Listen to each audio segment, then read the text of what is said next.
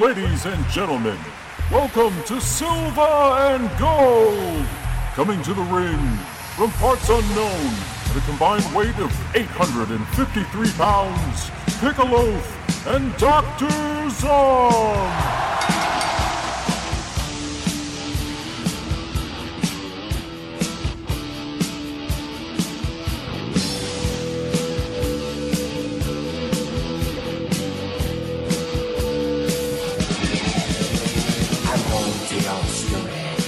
You don't wanna be at. This ain't no home sweet home, it's a home sweet misery. We knew when we got here, they try to put us away. But when they see us walk down the street, they ran the other way. That's free Atlanta, GA. That's free in the whole USA. That's free, nasty and high.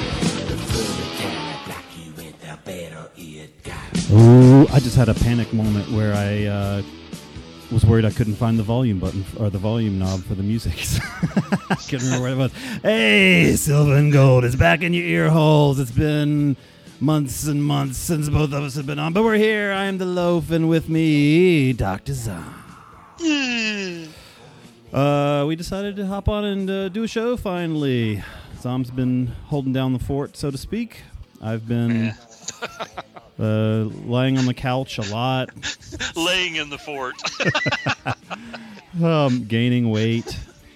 You know, I'm really pushing my luck with this. I've got this creamer I'm using with the coffee I'm drinking right now, and the date on it is February 7th. So I thought you were say you're really pushing your luck with this obesity thing. Well, that too. So I take every time I use it. I take a tiny little sip just to make sure it hasn't completely turned. It's still good. Sell that in the store. I know, but that requires leaving the house. Oh, that's true. I did leave the house last night. I checked the mail. Well, if it's perishable, I was going to say you could order from Amazon, but Amazon Prime now. I can order creamer. I've done it before. But if it's perishable, how could it not go bad? Prime Now delivers in like an hour or two. Jesus. Yeah, it's awesome. They're putting everybody out of business, including grocery shopping that way. Yeah, I bought a Jesus Christ, what was it?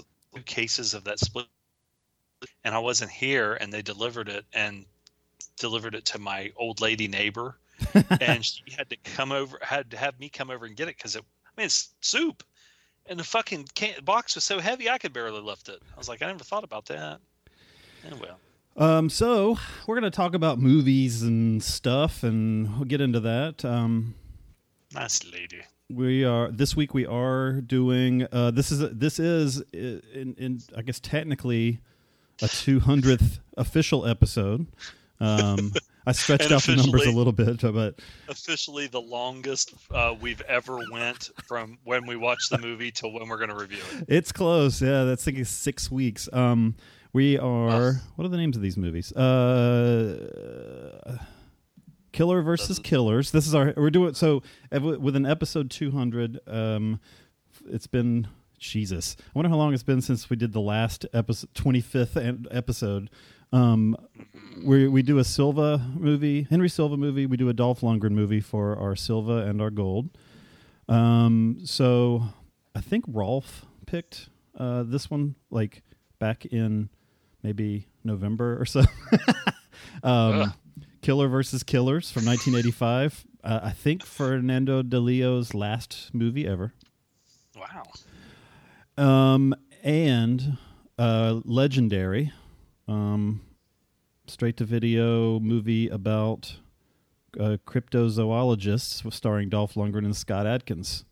Don't get too excited about that cast. Okay, well, we'll talk about those. Zom, how have you been? Besides lifting cans of soup. Oh God, that was long. That was longer than our last podcast. I've gotten off the split pea soup. I'm doing the uber low carbs thing. Yeah. Which I've lost like a bunch of like 20 pounds. But anyway, I saw that Hugh Jackman said when he did the Wolverine, the way he got so lean is this is probably the bullshit I didn't do steroids fucking Yeah, thing. right. Um, He's 50 and fucking has a 12-pack. Yeah. He said he didn't drink any kind of water or any kind of liquids for 36 hours straight. Well, so And he got dehydrates headaches. himself. Yeah, he dehydrated. He said that's how you get that vascularity and everything. And I'm like, I don't know about that. You know? I think that's what the bodybuilders do right before a competition. Well, I right? know that's what they, and then they take like diuretic, but I think he did some other stuff too. Some other types of liquids. Yeah. Because, and another thing is, he said he did that so he would look really good. He thought this was in that movie was the best he looked as far as being Wolverine. Mhm. He never thought he looked good enough or something. But okay, if he did that for 36 hours, how long do you maintain that really vascular, shredded look Before having to dehydrate yourself again. after you start drinking, you know? So, I mean, did they shoot every scene before he passed out? You know, I don't know. But everything's cool. I mean, there's nothing going on. It's not, I mean, nothing. I mean, just zip. Yeah. And I'm there too. I'm, struggling at work as usual, and that's about it. So Well, yeah. it's come So home. actually, we haven't been on the air, but nothing has changed. Nothing at all. Yeah. I mean, if you go back and listen to the last time we recorded together in July, pretty much everything's exactly the same, except I just have a general, like, my outlook on life just declined just a little bit since then. So What did we decide? That it was just like a couple of weeks ago that we were just chimps. I don't remember when that was, but yeah. Hairless chimps. No, hairless chimps with no purpose and no hope or something like Just that. here to eat and shit and die. Go to work, come home, go to work, come home, and then you die. So, I mean, I think if you miss out on that having kids thing, where then you have something to worry about, it's almost like a Yeah. hobby. You might as well just fucking, I don't know. I'm about to miss my window. Like I Yeah. don't think I'm interested at this point. I know I'm not interested. Yes. Yeah, but Jesus. I've been watching. I started watching a lot of wrestling and new stuff. So I watched. I had a couple guys over and watched. I guess it was Royal Rumble, and I was just sitting there the whole show, like, why am I still like I wasn't enjoying it. So Yeah. I officially canceled my WWE subscription.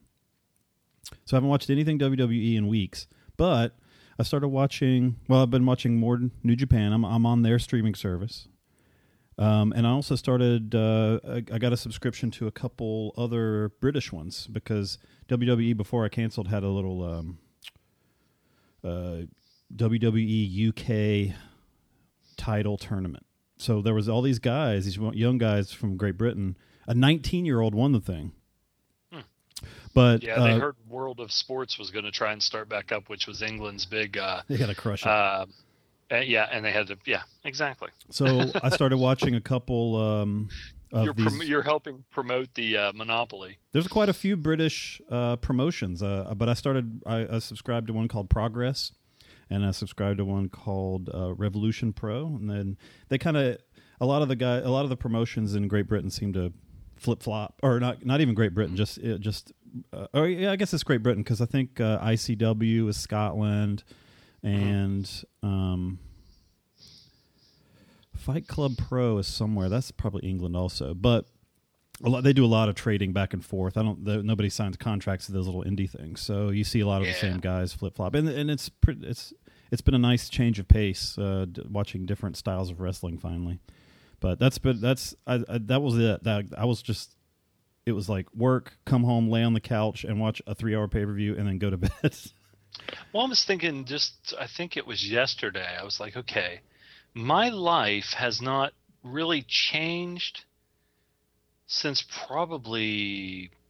Okay, I moved out of my parents' house, so let's say since then. I'm becoming an old man.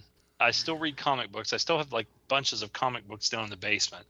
I watch movies and TV and hockey, Yeah. and I read comic books and just waiting to die.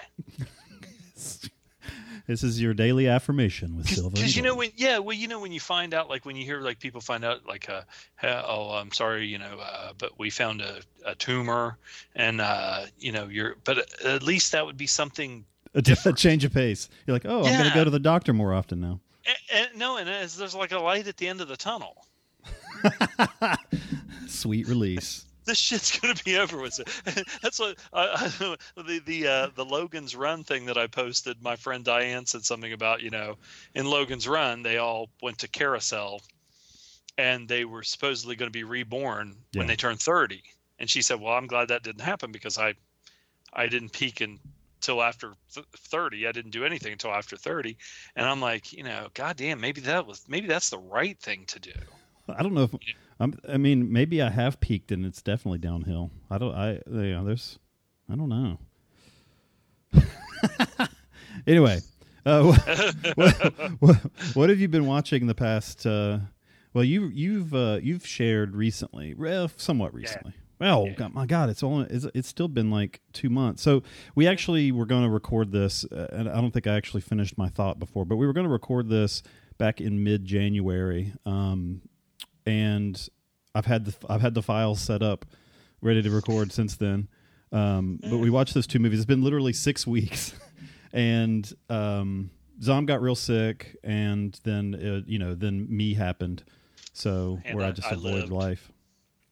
Zom made it through. Survived. He pulled through. Unfortunately for him, I tried everything I could, but so obviously I can't talk about all I've been watching. But what have you been up to, movie wise, the last little bit? It's all part of God's plan. Okay, well, if you go back and listen to the old shows, you've probably heard me say like 1,000 times, I don't watch many series. I can't get into it. I can't stick with it. You've been watching a lot of TV. I've been watching a lot of TV. Okay, but so that's really probably the bulk of what I've been watching. But I'll go through these pretty quick. I watched this is on YouTube. I watched Michael Mann's written and directed L.A. Takedown from 1989, which is the precursor to the movie Heat. Basically the same movie, except this was a made-for-TV deal. And I thought, it's fun to watch because it is. Like I said, it's almost even the same dialogue and everything, but with lesser known actors. So it's kind of cool for me, I thought it was kind of cool to watch. I think Rolf said he's like a huge Heat fan, which I am too, but he said he felt like it was like Turkish Heat, but I still liked it. And Michael Rooker is in it. That's probably one of the only big name people, but he didn't really have a big part. That Alex MacArthur, who played, I think he plays Vincent. It's not Vincent in the original. The guy's name's Patrick McLaren. He's the De Niro character. I remember seeing him in something, and I think it was a movie with Michael Biehn about where he's a prosecutor. And this guy was a serial killer or something, but I can't remember what the fuck it is, so I'll move on. Next thing I watched was Mr. Pig, and this is on Netflix from 2016. And I recommend this one. I had never heard of it. It's written and directed by Diego Luna. I like him. Danny Glover and Maya Rudolph. And I didn't know what it was going to be. It was when I was sick. And so I was just watching stuff on Netflix Instant, and I thought it was going to be like a comedy. And of course, the movie posters that I found say instead of MR period pig, it's SR period pig, which I guess would be Senor Pig. Senor Pig. Yeah, but it's really good, and it's got a nice story. And I thought it was going to be some fucking not slapsticky, but because Danny Glover's made some shit. Yeah, but it's actually pretty good. I don't think I've touched my Netflix account in literally months. Like I don't know why I'm still even paying for it. Honestly, I think I watched Stranger Things last fall, and that might be the last thing I've actually watched on there. Well, I kind of had the same thing, and I canceled it. And then there was some TV show that I wanted to watch on there. I think it was Well, I know Iron Fist is going to be coming on. Yeah. Oh, I did start Daredevil. I watched the first couple episodes of that. So I like that. I need to go back. The first season, I mean, I never even watched any of it. I need to go back and watch that, I think. Yeah, I like that one. And then, what was the other show that I was watching on there? But anyway, I just thought, well, I got this. Why not fucking use it? Because there's only so many like Howard Stern clips on YouTube. I've watched all of them. I watched the same, when you sometimes, like if you like a movie or something, you'll just put it on and it'll just be playing while you're doing stuff. That's how it was with these Howard Stern clips. And it'd be the same one over and over and over. I don't know if that's obsessive, compulsive, whatever. It's comforting. Yeah. It's just, and you don't have to concentrate on it so you can fall asleep. I watched 2015's Too Late. This is a Dennis Hawk written and directed movie. It stars John Hawkes. And I wanted to see this. The poster looked interesting. It is on, I believe it is on Netflix Instant also. And yes, it's worth a watch. Okay. I won't say too much about it. He's a PI, right? Yes. Okay. It's kind of like a sleazy noir. So check that one out. And it's got some lots. I assume Los Angeles if it's a sleazy noir. Oh, sleazy. Is it Los Angeles? Yeah. Yeah. Oh yeah. Sleazy. Nice. It's a good one though. He's that John Hawkes is a good actor. I think this one was also on Netflix Instant. See, if you look on there, you might actually find something. There's some good stuff, and there's some stuff that's like just shit, like straight to DVD that I've never heard of, and I thought, well, I'll just try this. Like Legendary. Well, okay, whatever. I watched Tom Ford's 2009 A Single Man. I liked this one a lot. When I saw that in the theater. Yeah, I really liked it too. Didn't know. I kept remember seeing the poster, but I did not know anything about it, what it was about, the concept, or anything. Really liked this one. So check it out. Colin Firth is good, and it also has the guy that plays Beast in the shitty X-Men movies, or the. I'm trying to think, was it? Yeah, he was in the OK X-Men movies. Yeah, the new ones. X-Men Origins. Yeah, and Julianne Moore. Also, there was another guy in this that was somebody that I recognized. I like him too. Tony something is his name. Because I saw him originally. There was this British. I don't know what you would call it. It was a TV series called Skins, and he was in that. It was an interesting show. But I remember that was the first place I saw him, and I've seen him in some movies since then. He was in some zombie movie that was all right. That's Matthew Good. Is that who that is? X-Men First Class. I'll look it up. Go ahead. Well, let's see here. Let me go back another one. That's a good movie though. That was very good.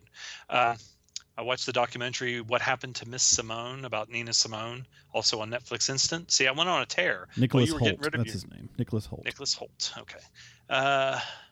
This was directed by Liz Garbus. Oh, he was in Mad Max. Sorry to interrupt again. Mad Max Fury. Remember, he was one of the skinhead guys in Mad Max.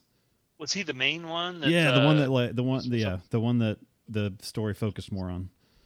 The good skinhead. Yeah. I know too much about. I have listened to Nina Simone music, and the reason that I got into that was because in the movie Point Break with Bridget Fonda and who's that big nose guy, Gabriel Byrne. Which was a remake of La Femme Nikita. She says that when he has her like in captivity training her, that the one thing that she wanted was some Nina Simone music, and but I didn't really know her story. And then this is a really good documentary, and it's one of those ones that you definitely feel sorry for the lady because she had some major problems, but then she was kind of she was abusive, I guess, to her kid, and but that was because she was so bipolar and so fucked up, I think. Good documentary that I watched, I got this on iTunes, is called Tower from 2016. directed by Keith Maitland, and this is about the University of Texas tower where Charles Whitman went up to the top of the tower with a bunch of guns and started shooting people, which Kurt Russell starred in the made-for-TV movie about that. This is really good. It's a documentary, but they kind of do like an animated thing for the like flashbacks. Yeah, and they have actors actually talking like doing the characters of the people. But it's interesting, and they, for the most part, only cover the victims and say very little about Charles Whitman, and just certain things that you wouldn't think about, like this one lady got shot, and she laid on that sidewalk in the Texas summer sun and could not move for I don't know how many hours. And the sidewalk was like, you could probably fry an egg on it, So there's just little things like that. But that's a very good documentary. Next thing I watched, 2016's Jack Reacher, Never Go Back. This is in my queue. Jack Reacher should have never went back. Yeah, that's what I've heard. I liked the first one. I did too. I thought it was a good action movie and everything. Oh man, did this one. Ugh. Tom Cruise runs a lot. He even runs with a girl. It looks like he's racing a girl. It's the one that what's her name? Is it her name? Let me see here real quick. Kobe Smulders. I think she may have been in Thor. Kobe Smulders. What kind of? That sounds like a porn name. Yeah, she sucked. She's so goddamn bland. Honest to God, I've heard people say, because I think she I don't know if she plays Maria Hill in the Avengers movies or if she's in that fucking Thor movie or whatever. One of those. But I've heard people say, oh, she's good looking. She is like just fucking dry toast. Even her look. I mean, she's just not that good looking and just kind of like bleh. No fucking charisma at all. And then Tom Cruise must have got Botox before this because his face looks puffy. And he never changes his expression. It's just not good. She was in that How I Met Your Mother show, I think. Yeah. I think that's where she got her. Maybe. I'm proud to say I don't know what that is. Anyway. I mean, it's a sitcom, This is kind of yeah, she was in How I Met Your Mother. Very blah. Very meh. Very blah. Meh and blah. Yeah. Death Wish from 1974. That's a Michael Winner, Charles Bronson movie. I'm sure some of you have heard of. Maybe. I watched it on YouTube, and to get around the algorithm, I think of copyrighted material to discover copyrighted material. I believe that the way they got around it was to shoot the screen askew with as much static on the picture. Why? I assume you own this movie, right? Like, why would you watch it that way? Because I boxed up all my movies and they're in the basement. They're in no order. So that's the worst thing you can do for comics or anything. I started a Plex server. It's awesome because I can watch all of my digital movies, and I can take DVDs and rip them and make them a digital movie. And I store them on the hard drives, and then I can use my iPad and just stream from my computer. It's easy, isn't it? It's so much easier. But I will say this: I was just in one of these moods where I was just, whether it was Netflix Instant, I think maybe that was when I was sick, yeah. And I was sick for like fucking 8 days or something. Yeah, it was longer than that because you had it came back on you. I remember because we were going to record and you were like, I'm sick as hell. And then we tried again like a week or two later and you were still feeling like shit. Yeah, I went to the doctor, got antibiotics and everything. Now all this goddamn resistant antibiotics, viruses and stuff. I watched, now this one's funny because I watched the Charles Bronson movie Assassination with Joe Ireland, but when I put it in my IMDb, it wouldn't immediately come up. So I have Assassination from 2015 by Dong-Hoo Choi, which I did not watch. Close enough. But it looks like it might be good.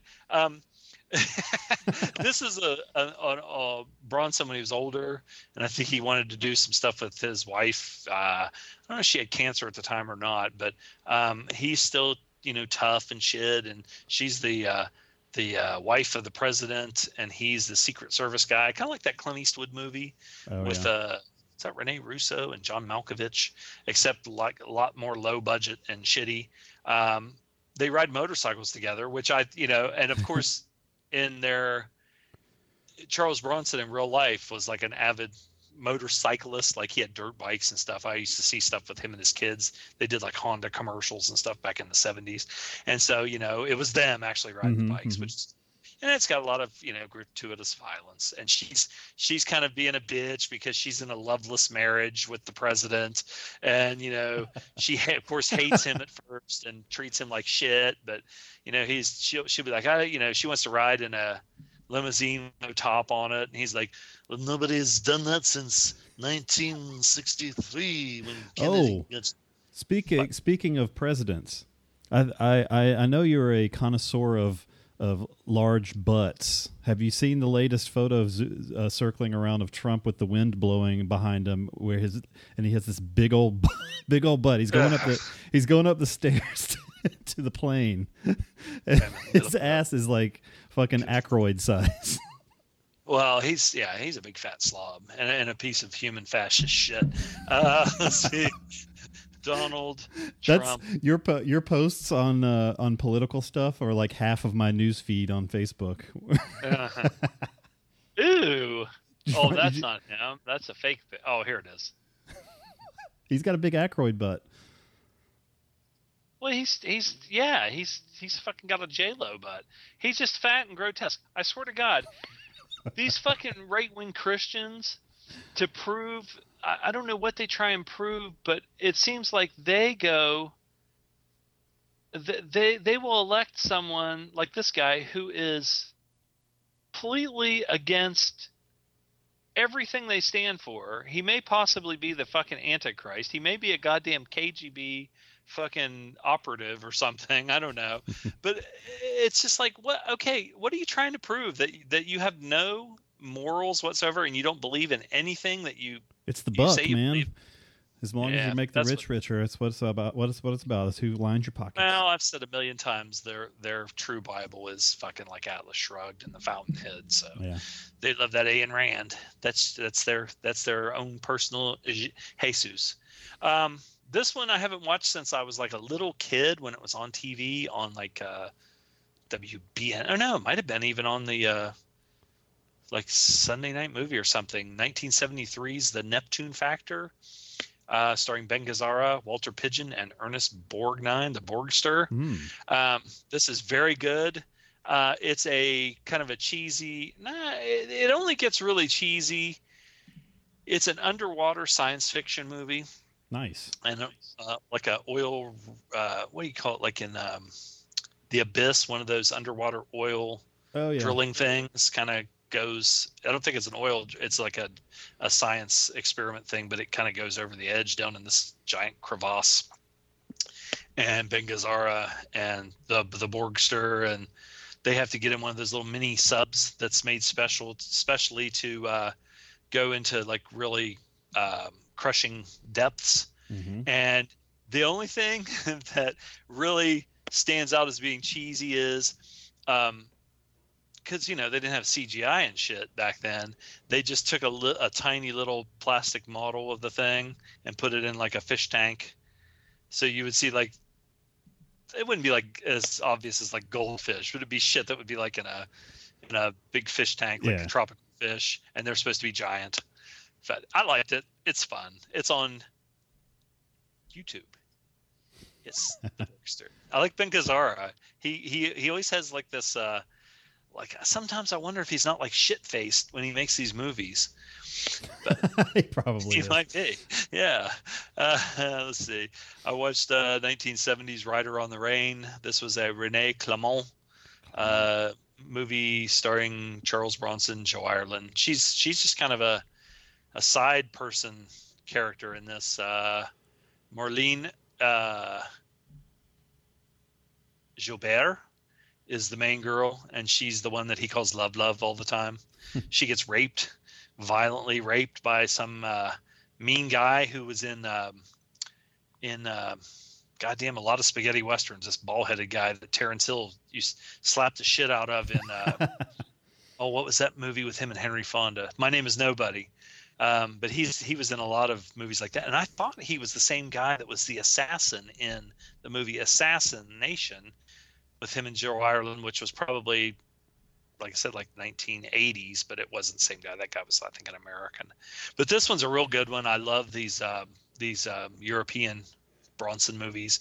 He is trying to find this guy, and this guy was the dude that at the beginning rapes this woman, and then of course Bronson pretty much abuses it's bad enough that she got fucking violently raped by some psychopath, but then Bronson abuses her like the entire movie. Yay. And then of course they fall in love, which is great. Classic love story. He fucking pours whiskey down her throat and is always like just fucking throwing her around and stuff. It's pretty good. And then he takes his shirt off, and then you're like, God damn, look at that son. That motherfucker was probably 50 years old when he made that. Oh, and yeah. he was shredded like Hugh Jackman in Wolverine. And then when he's in these movies where he's puffy, I'm like, oh, fucking Puffy Bronson. But he's probably 15 years older than I am now, and I am as puffy as he is. Did you watch something with him, right, where he's like in an airship or something? I think Vincent Price was in it. Yeah. But I didn't finish it, so I didn't. Okay, I watched part of that too over the holiday. Masters of the World. Yeah, it wasn't very good. That was it. Yeah, it was like is that like H.G. Wells? I can't remember, but I mean, it's the reason I liked it is it's kind of a one of those throwback, like kind of like a 1950s kind of movie like that. So it's for nostalgia reasons. Watched 1979's Love and Bullets, another Charles Bronson, Joe Ireland movie. Now, this one is near and dear to my heart because I remember liking it when I was a little kid, but then I remember watching it and thinking, man, Jill Ireland is so awful in this. She plays an American, kind of a bubblehead, and I think she's really stupid, and she's supposed to be, so maybe she's really good. Rod Steiger, there's some weird choices in this. Like Rod Steiger is the main mob boss, but he stutters. Like he's like, get her and bring her back to me. And you're like, what? Why did he choose that? And then it's got Silva in it, and he is just Silva. I thought he was going to do some kind of weird sex thing because he's just like he lays under a tanning lamp on his bed in just boxer shorts, and this woman comes in. I thought, okay, he's got to rape her or something, but he didn't, which is disappointing. And then Paul Kozlow is in this, and he's like a killer. He was in the one Mr. Majestic with Bronson. I watched that. And and what's his name from The Godfather that played Sollozzo was the bad guy in that, the big burly guy. And Paul Kozlow kind of plays the same character in this as he did in that. He's like the second flunky that's kind of a douche. But another weird choice is he wears this hearing aid that is this huge, like almost like a transistor radio thing that has this big white cord that goes up from the radio in his pocket. Right. It has one of those old earpieces. And I think he's got a club foot too. But anyway, I like this one. It's got some interesting Bronson ingenuity where he figures out ways to kill people because he doesn't have a gun. Nice. And it's got some cool most of it takes place in Switzerland. It's got some cool car stuff and action and you get to see Switzerland, which is really, I want to go there.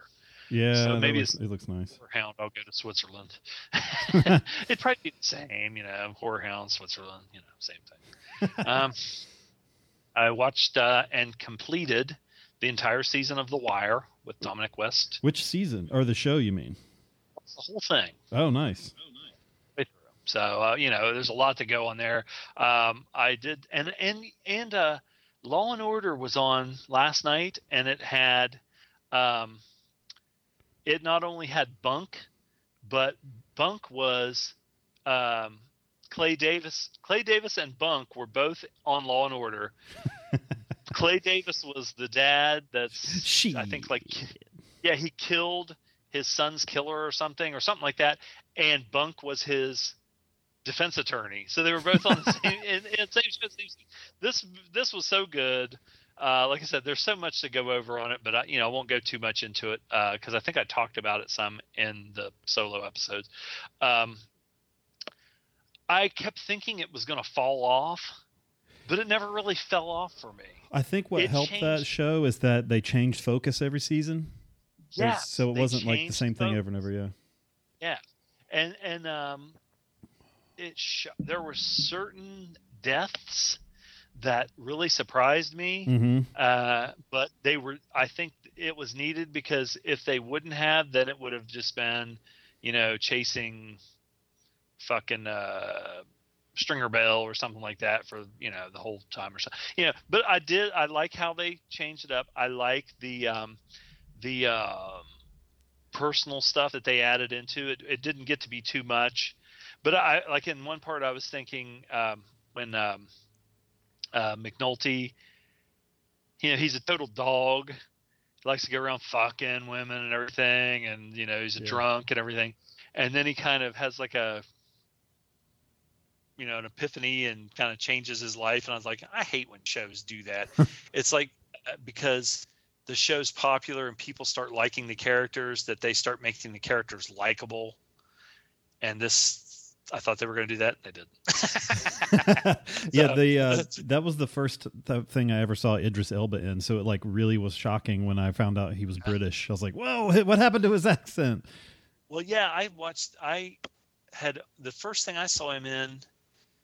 He had like a TV show where he's a cop and he's like British, and it was on Netflix, I think. And when I heard him, I was like, I don't like this, so I didn't watch it. I don't like how he talks like this, and I like how in the first episodes, the vernacular of the people on the street, like they would go in and say they wanted 2 hamburgers or something like that at some cafeteria, and the guy would point out, give me 2 of those shits. They call everything shits. Like if it was diamonds, they'd say, give me them 3 shits. And everything was shits. I was like, what the, anyway, that's funny. But there's just like a lot of stuff like that. I love Bunk. I'm trying to think who else that I really liked. Michael. Of course, what's Clay his name? Davis. Michael, what was his name? Michael Clark? Is that his name? Who do you play? The guy with the shotgun, the whistle. Oh yeah. Omar. Omar was great. Yeah, Omar. And the funny thing is, I watched the same guy in first thing I saw him in, I think, was Hap and Leonard. Then he's gay in Hap and Leonard. And then I watched. He's in Boardwalk Empire. He plays Chalky White in Boardwalk Empire. And then he is in. He was in The Road. He had a very brief scene in The Road. Vigo. Where they they meet him in the road and like they take his clothes or something. Yeah, I haven't seen. I saw that one time and it was so depressing. Okay. And you know what? I would say I did not watch it again because it was so depressing. I didn't watch it again because I couldn't stand that kid going, Papa, Papa, Papa, Papa, Papa. I was like, if that was my kid, I would have killed him. I would have just strangled him. Like, there's nobody else around. And nobody would care, yeah. Yeah, you're getting on my fucking nerves. And I liked I remember Guy Pearce's scene at the very end. And then there was, I think, one scene where Vigo and the kid are like hiding. And they're hearing these people either get tortured or raped or murdered or something. They can't do anything. That's the only thing. And I thought that was really powerful. And, of course, was it Charlize Theron at the beginning? It was his wife? I think so. I can't remember either. I've only seen it the one time also. I watched O.J. Simpson Made in America, which was about like a 30 for 30 documentary thing put together. I think that had to have been when I was sick because I stayed up all night watching the whole thing. It was really good, and he was a fucking narcissistic sociopath fucking piece of shit. It's just, you'd see him like really turn on the charm when the cameras were on it, or like when he was around like the country club white people set, and he just and these people, even like the people in what do you call it, like civil rights movement and things like that, said he would not do anything to help like black people. He was just like, hey, I got mine, and kind of he wanted to. His excuse was that he didn't see race. Well, of course, because he was fucking rich. But and then like the stuff about his dad. Did you know anything about that? Uh-uh. Well, I don't know if I want to tell you, but maybe I need to watch it. It's good. It was on. Can't remember if that was on that. I think that might be on Netflix Instant too. It's really worth watching. It's like my sister started watching that one with Cuba Gooding Jr. as OJ and John Travolta in that hideous makeup as Robert Shapiro and shit. And she said, somebody else said that on the group that they thought, I don't want to watch this because it wasn't that long ago and I know all about it. But they started watching that and said they couldn't stop watching it. Nice. That's how this was, because it's very informative. And then I saw some pictures, like Jesus Christ, you would hear things about like the Nicole Brown Simpson when she got killed, and Jesus, I mean, honest to God, he almost cut her head completely off. There was only just like maybe an inch holding her head still under her body. Jesus. Anyway, I watched 1980s The Baltimore Bullet, also on YouTube. There's some good stuff on YouTube if you just look. This was directed by Robert Ellis Miller, and it stars James Coburn with some very it's 1980s, but it's like late 70s, early 80s feathered hair. Nice. That's real long, like kind of long, and covers his big ears. But he's older in this, and he's got that big. He and Burt Lancaster should have had a fucking fight to see who could eat the most corn on the cob, because they both have these huge toothy smiles. This also has Omar Sharif and Bruce Boxleitner, and it's about professional pool hustlers and tournament players. This is really good because it really has that late 70s, early 80s misogynistic humor. Like I posted a picture of them in a diner, and the waitress is leaning over pouring coffee, and she has these two big huge tits with her waitress outfit like unbuttoned down real far, so her tits are like right in Coburn's coffee. It's funny. Anyway, but it's pretty good. It's I don't know. I thought it was funny. When I started watching, I was like, is this made for TV? But then it was kind of had some dirty stuff in it and swearing. So I watched 2016's Nocturnal Animals. I also watched that. What was the other Tom Ford movie I just said I watched? Was that the one with Solid, or the one with Colin Firth. Firth. Yeah, okay. So I didn't even realize that this was the Tom Ford too. I know I read that it was Tom Ford, but I was like, who's Tom Ford? Because you guys, you cinemaphiles people know all this shit, and I'm like struggling with memory and stuff. This one certainly grabs you from the very beginning. Yeah. And I was like, what the fucking hell's going on here? Okay. But you kind of have two things going on at the same time. And what's her name? Amy Adams. I like this. It was one of the, like, I've made comments about how unnerved I am about like watching rape stuff in movies. And that's kind of how this was. But then I'm thinking, while I'm watching it, okay, well, wait a minute, I don't know. I can't say too much because I don't want to give stuff away for people who haven't seen it. It's an interesting take on the, like, you don't know exactly what all.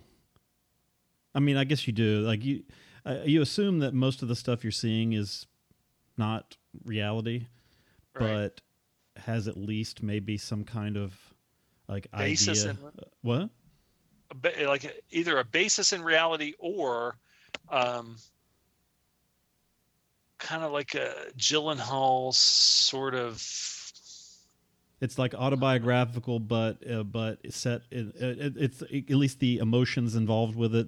Right. Yeah. But told in a different kind of story, of whatever. Like I said, it's hard to talk about this one because if it's a new movie, so if people haven't seen it, I And don't Michael want to get into Shannon's it. awesome in it. Yes, he was one of the best parts.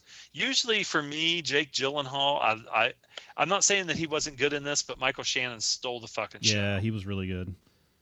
And from the commercial, I kept thinking that I was going to see a little bit more Amy Adams. She had like the sexy dress on in the commercial, but then it was only a time thing. But she was good. Yeah, who I was liked her it too. husband? I thought that one. I thought it was pretty good. Not the husband, but the second guy. I can't remember who played him. Is this Oh somebody wait, famous? the second guy? Which second guy? Are you there? Yeah. Oh, okay. I just heard like a loud click thing, Oh. or not a click, but a thing. Who's the? I don't know. You mean the second guy from the story, or Amy Adams' Okay. husband? Her husband. Oh, I don't know that guy's name. Okay, I've it's well, and then that Aaron Taylor Johnson who was in Godzilla and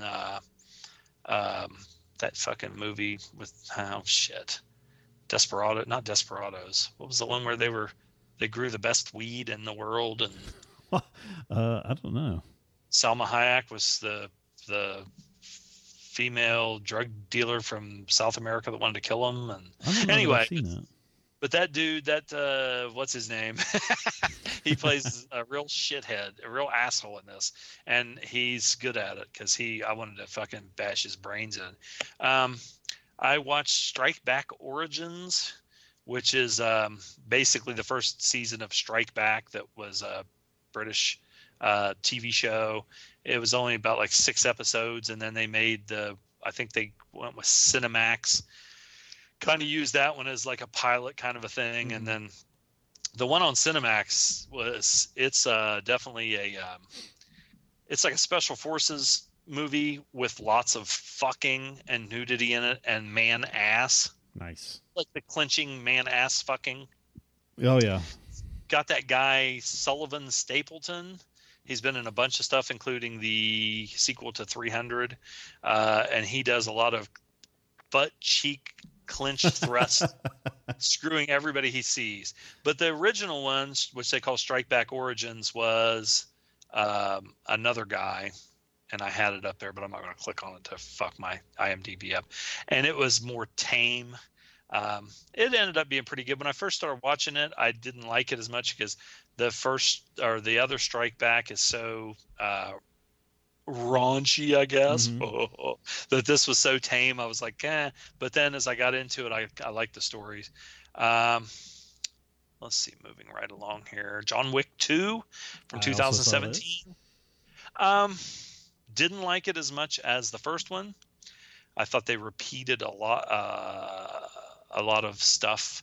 Not only trying to get the same thing, like, in the first one, they had the great scene where he's in the discotheque with all the music and all the lights flashing and the music playing, and he's shooting all these people. Well, it seemed like they did that about 3 times in this one.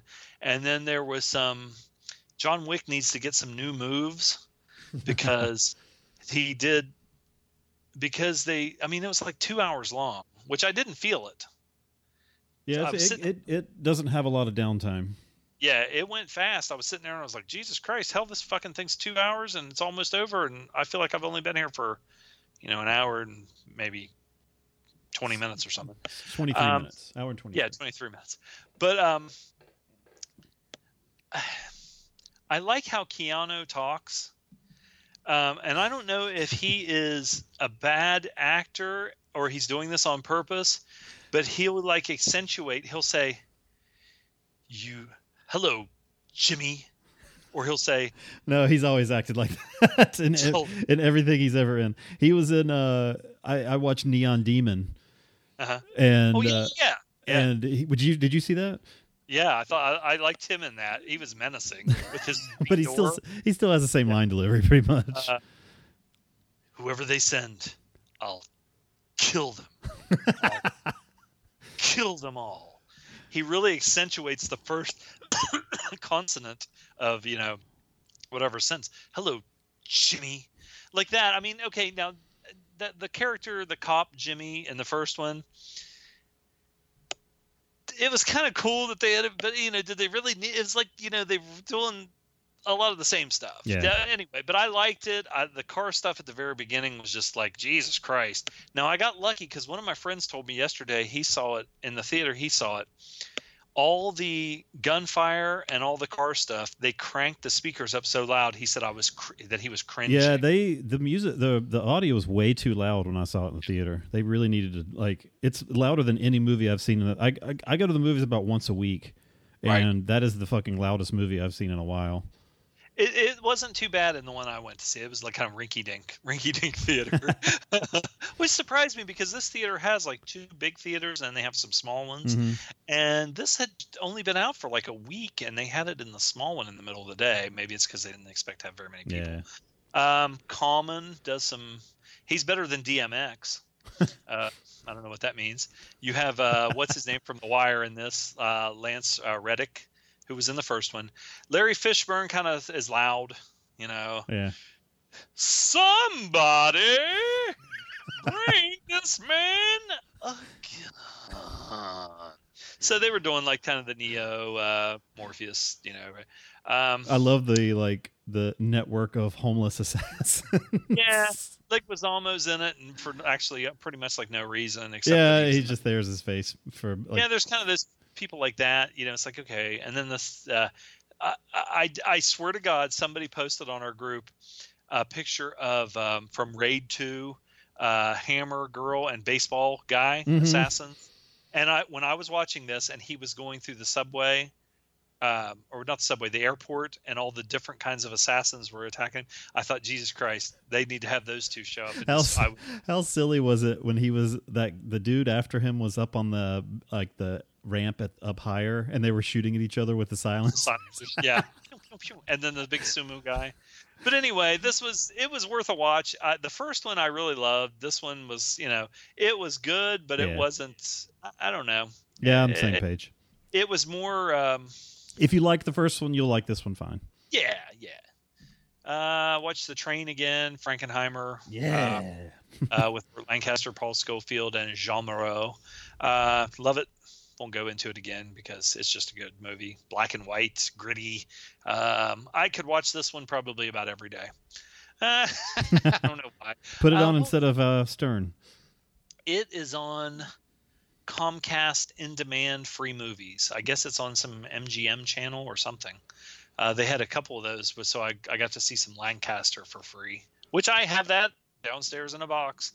Just, you know, I watched something called Girlfriend's Day from 2017 on Netflix Instant, and I thought it was like going to be a movie or a series, but it seems to be just like a 1 hour and 5 minute movie, maybe.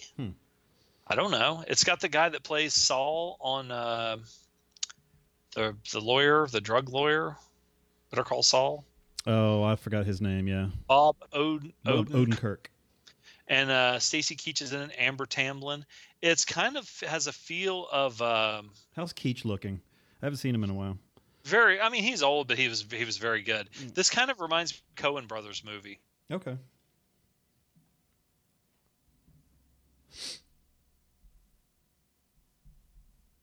Wacko concept like that, but he has writer's block, and he's the greatest greeting cards writer of all time. Right. And these people are trying to they're like, I need to commission you to write a greeting card, and it's got to be the best ever. And it's almost got like a detective noir kind of a feel to it. It was pretty good. It's like an hour long. Like I said, it's worth a watch. Watched a movie called King Cobra, 2016. This is a Justin Kelly written and directed movie. It's got Christian Slater and Molly Ringwald, James Franco, and oh, so it's recent. Thought, you know, this. It said it was based on a true story, and I think I remember seeing the story on 60 Minutes or 2020 or something. It's about a gay male porn star, and the guy is like the Tracy Lords of, you know, gay male porn. He was like a real good looking twink, and everybody loved him, and you know, and all this stuff.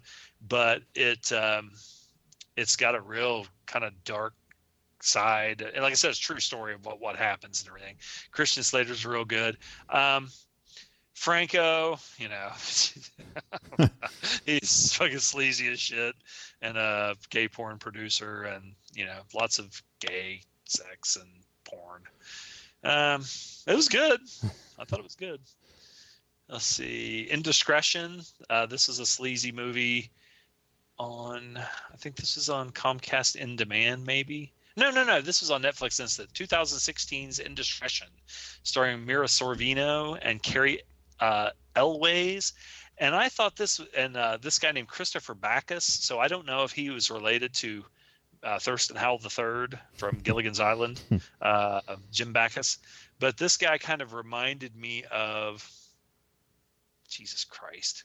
Fuck it, I can't remember who the hell he reminds me of.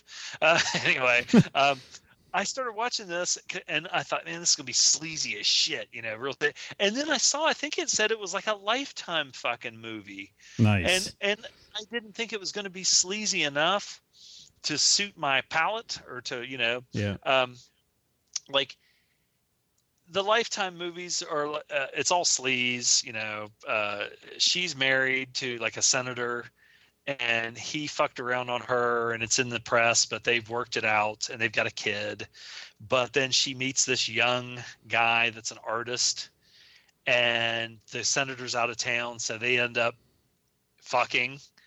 But the thing is, and I'm thinking Mira Sorvino, like in the Son of Sam movie, where she's having like a threesome at the orgy and all that shit. And I'm like, this will be good, But it's one of those ones that, especially now that she's a MILF, but like, the guy's fucking her, and it's obvious that she says, okay, when you're fucking me, keep your hand on my tit the whole time so they can't see my tit. Right. Just come on, get your head out of your ass, fucker. Anyway, but it ended up, it's sleazy, and the guy, becomes obsessed and everything. So for some reason, I like those kind of movies. I watched The Submarine Kid from 2015, also Netflix Instant. This is a new one. Well, it's 2015, but it was new to me. Written and directed by Eric Billich, and stars Emile de Raven, Finn Whitrock, and Nancy Travis. I thought it was very good. It's about a young guy that comes back from like Afghanistan or Iraq, and he comes back. His buddies are there and everything, and it kind of reminds me of that TV show, the new TV show Legion. I need to watch that. It's a good one. I'm caught up on that one. I'll talk about that in just a few minutes. But it kind of has that. He has like PTSD, and like he'll be sitting there talking to somebody, and he'll just look over and he'll see like a Iraqi woman in a burqa. And while they're talking, it's just like, he's just like, they don't even know it, but he's just like completely coming undone, and she's not even there. I mean, it's just like, it's all about PTSD, but it has a different slant, in that, well, first of all, the title, The Submarine Kid, has a two-way meaning, right? In the thing, and it also has to do with comic books. So, yay. Anyway, it's worth a watch. I kind of recommend that one. I've been watching the new season of Black Sails. The one thing I will say about this, the first couple of episodes kind of were a little bit draggy. I'm so sick of Eleanor Guthrie. She was hot in the first season or so because she was always getting like fucking somebody and getting naked and getting fucked, and now she's kind of hooked up with this dude who's like the British Navy guy, and fuck him, and but then when I got to like the episode 3, all of a sudden all this shit started happening, and it just got fucking brutal. I mean, everything just got brutal as shit. I was like, oh my God, this is just like, ugh. But there's this character on there named Max, and she is she's one of the main characters. She was a whore, and then she became the head of the whorehouse and became like really too super smart. But she talks like this all the time.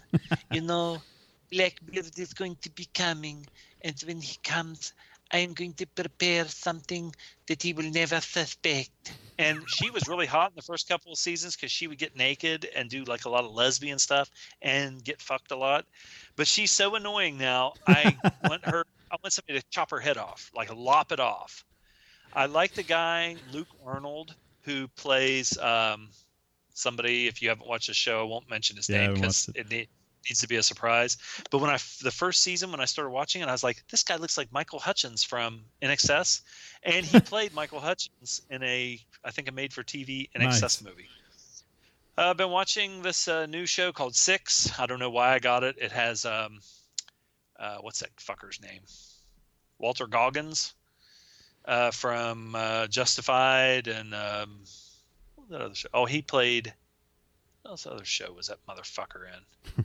But anyway, this is it's a History Channel series about the SEAL Team 6, and I thought, well, he's usually pretty good, so I'm gonna watch this. And it's supposed to be based on their actual missions, you know. And you know how I am about like over the top like patriotic stuff. Well, when I started watching, I was like, man, this is gonna suck. It's just kind of like, you know, a recruiting poster for the Navy SEALs, but it's not. And I've started reading some of the reviews, and these people fucking that are into that kind of shit hate this show. I mean, because they said it's probably good then. Yeah, they said it's a liberal fucking bunch of bullshit. It makes them all look like assholes and jerks. And I will say this: I never hung around anybody that was like a Navy SEAL, but they really come off as obnoxious assholes. Like the kind of like uber macho guys that, you know, get drunk and just act like dicks to each other constantly. But there's this one dude in this, and his call sign is Bear. I thought this guy has to be like a real Navy SEAL that they gave the role to, because he's so stiff and he's horrible as an actor, but he's not. So I'm thinking, this guy might be a great actor because these guys might be like this. But I laugh my ass off. I find myself mimicking him every time he's on screen. He's so horrible. Walter Goggins is like, he's always good, but even in this, like, he's their ex-leader who got out for some reason. And then he was a contractor and he gets kidnapped what's funny is I like how he'll say, it's like Boko Haram. He'll say, "We've been kidnapped by Boko Haram," and I'm like, oh my god. So it's almost, I want to watch and it's got a lot of melodrama, like about like fucking women and like wives, they're like family lives, which it just makes me laugh. And I probably shouldn't, because I mean, maybe, you know, I don't know, but it's so stupid, cheesy.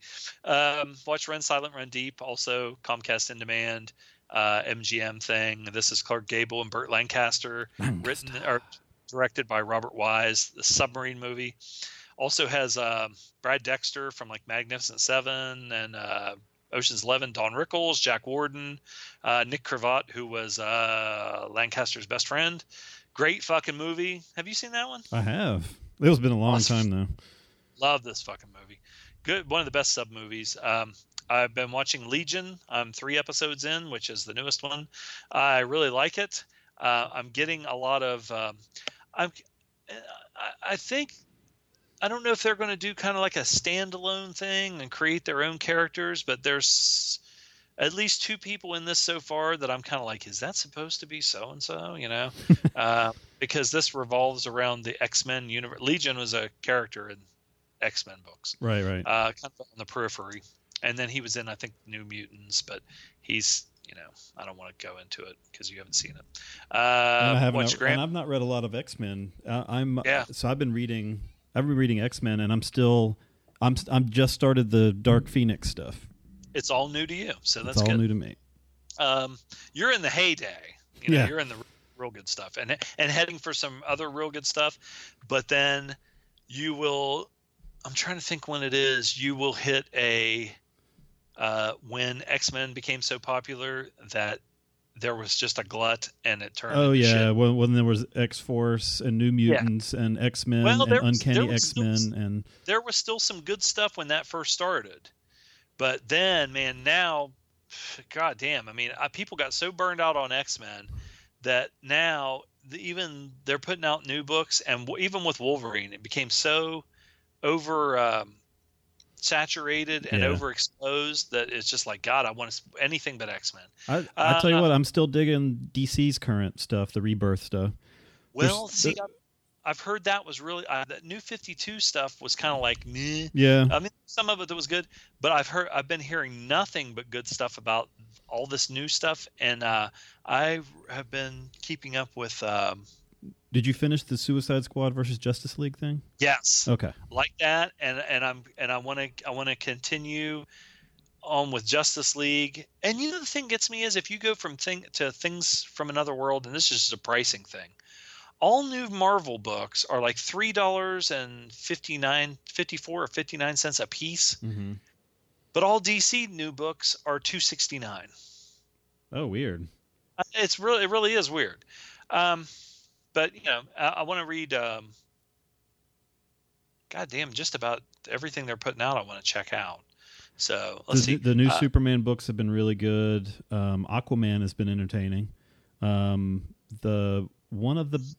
think I like Batman more than Detective. Mm-hmm.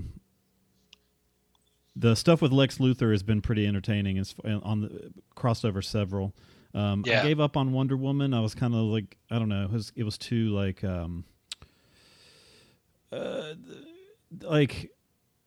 it was focusing more on her kind of being part goddess kind of thing and not I don't know. I mean, it was different, but it wasn't really for me. And the there was one with the Birds of Prey that I didn't really dig too much, and Harley Quinn's solo title was not very good at all.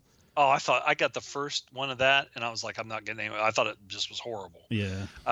What about like Deathstroke and Green Lantern and stuff like that? The Green Lanterns is okay. Yeah. That's the two that, because Hal Jordan left, and he left these other two have been tasked, and they never got along. So Hal Jordan only gave them one lantern, so they have to like stay together all the time. That one's been pretty good. They're in the Justice League.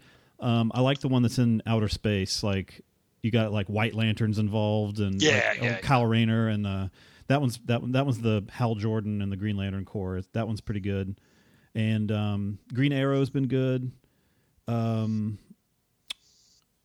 What was the other one you just said? Oh, Deathstroke.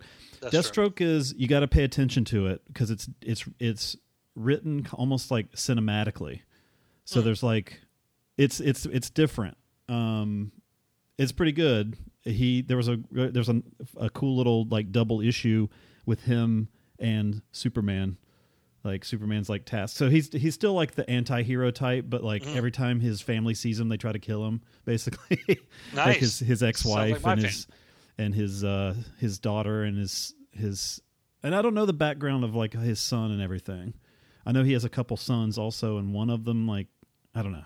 I don't know the whole background there, but anyway, I've enjoyed all of it. They're putting out some good stuff, and they brought fucking Lobo back, which is great because I got so tired of people trying to justify the fucking new shit Lobo, where they're like, well, the original Lobo was just supposed to be like a parody, and it wasn't really supposed to be. Now this one's even better because he's more realistic, and I'm like, go fuck you, fuck you. Batman's. Fuck him, I you. loved Batman's solution to make him stop when that was awesome. It's in the Suicide Squad thing. Yeah. That's some good shit. And now he's a member of JLA. Yeah, so that's kind of cool. I'm looking forward to that. Got for $5 at Walmart the movie Grand Prix 2-disc set. This is a John Frankenheimer movie starring James Garner, Eva Marie Saint, Yves Montand, and who else? Toshiro Mifune. This is kind of it's not kind of. It's a car racing movie. Got a lot of great fucking coverage. Good companion piece with Steve McQueen's movie Le Mans, and also I haven't watched the other one that I got, which is Winner with Paul Newman. All three of those guys were actually really, into car racing, so they all three made their own car race movies. This one is a long fucking movie. I mean, it's like a 2-disc movie. I want to watch some of the extras on it too. I really liked it, and I recommend it. Like I said, it's got some length to it, but it's worth it. It's one of those ones that starts with like the overture, and then they have Where Eagles Dare, or one of those movies. Yeah. They have an intermission and everything, and so. But I really liked it. I would like to see that one on the big screen. Gardner was really good, and Yves Montand. Watch The Professionals, 1966, Richard Brooks movie with Lancaster. Lee Marvin, Robert Ryan, and Woody Strode. That sounds like a good cast. I don't know if I've seen that or not. Have you not seen it? I don't Jack think Palance, so. Claudia Cardinale. Dub, we might have reviewed this. I don't remember. And anyway, and you are a whore. I like when Lee Marvin calls Claudia Cardinale a whore, because he's like, "Madam, you are a whore." Maybe I'll watch that today, because I don't remember if I've seen it or not. It's a good one. So anyway, that's one of my favorite westerns. And I've been in a western kind of mood lately, so. Boardwalk Empire just started the 4th season. So I'm about, I think, 5 episodes into the new season of that. I got some Chalky White and Dunn. Well, I thought they were going to have like some cuckold action. Well, they did. That woman, did you watch Boardwalk Empire? No, I didn't finish the first season of it. Okay. Well, anyway, my friend and I at work were talking, somehow got on the conversation of cuckold movies, like porn movies. Right. And we were like, yeah, man, I saw this one. This hot blonde chick. And then she was with Shane Diesel. And then her husband's this little wimpy white guy. And they put he's got like a tiny little penis. And they put like this little, like a metal cage with almost like a male chastity belt on his tiny little penis. It's like a little catcher's mask. And then she screws Shane Diesel, and his dick's like as big as my fucking arm.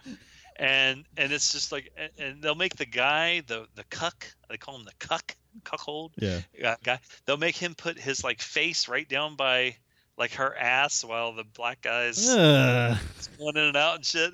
And so we were talking about that, and then we were watching Boardwalk Empire season 4, and this one dude who is Chalky White is Omar from The Wire. His second in command, this white lady, because this is back in like the Prohibition days, and they were kind of like, I don't know if it wasn't like the Cotton Club, but there was something like that. And she starts coming on to him kind of incognito while her husband's sitting right there. And then she gives him a note, says like, meet me here at this hotel room, whatever. So they're fucking. Well, then the husband comes in. And the husband was this guy that was in the Nick. And he's a little creep. He was a little creep in the Nick. And he pulls a gun out. Well, of course, the guy stops. And he's like, and then the guy's like, get back in there. And he's like, what? He goes, get back in there, come on. And of course, he's like real racist. He's like, y'all are just animals. Do what animals do. You can't control yourself. Now get in there and, fuck or whatever. So I was like, man, this is like we were just talking about cucks, and this is a kind of a cuck thing. But anyway, it was funny. It wasn't funny what happened, but it was funny. Watched a miniseries called The Game from 2014, I think. This was created by Toby Whithouse. Stars Tom Hughes and Brian Cox. It's a espionage spy thriller. I really like that guy Tom Hughes. He's the lead in it, and he's this young guy that works for like MI6 or MI5, whatever MI. One of them's counterterrorism, or counter espionage, and the other one's espionage. I think MI6 is espionage. That's like James Bond. MI5 is counter espionage, and that's what they do. Brian Cox is good, but man, let me tell you something about him. His face looks like a big fucking fat sponge. He's got like a pockmarked face anyway, but he's fat. And when he freaking like leans forward and his neck and his double chin get all bunched up, he's got a beard. but when it gets bunched up, it looks like a big fucking like pumpkin-sized sponge. All the pits and everything get like squeezed. It's a good show, though. Speaking of MI6, the Valiant comic Ninjak or Ninja K, Ninjak is he's an MI6 agent. But have you seen the little preview trailer they've done? They're making a little TV show, like an online TV show. It's like the Valiant Universe versus Ninjak. That's one that I kind of really want. cool. I was thinking about checking out. I never read. I've read Bloodshot. I've read Harbinger. I read every single Valiant title. Like what's the two guys, Archer and Armstrong? And all of these people show up in the trailer for that show. That's cool. Yeah, but Ninjak's the only one that I don't know anything about. But anyway, guess what? That was the end of my list. Nice. Yeah, I won't. I obviously won't go through everything that I've been watching. I've watched. Yeah. I just realized I've watched 30 movies this month. So there you go. Take your time. This is a mega episode that we haven't done a show in a while. Yeah. Let's see. I can just go through the list and kind of mention some. I watched The Sweet Smell of Success. Speaking of Lancaster. I thought that was good.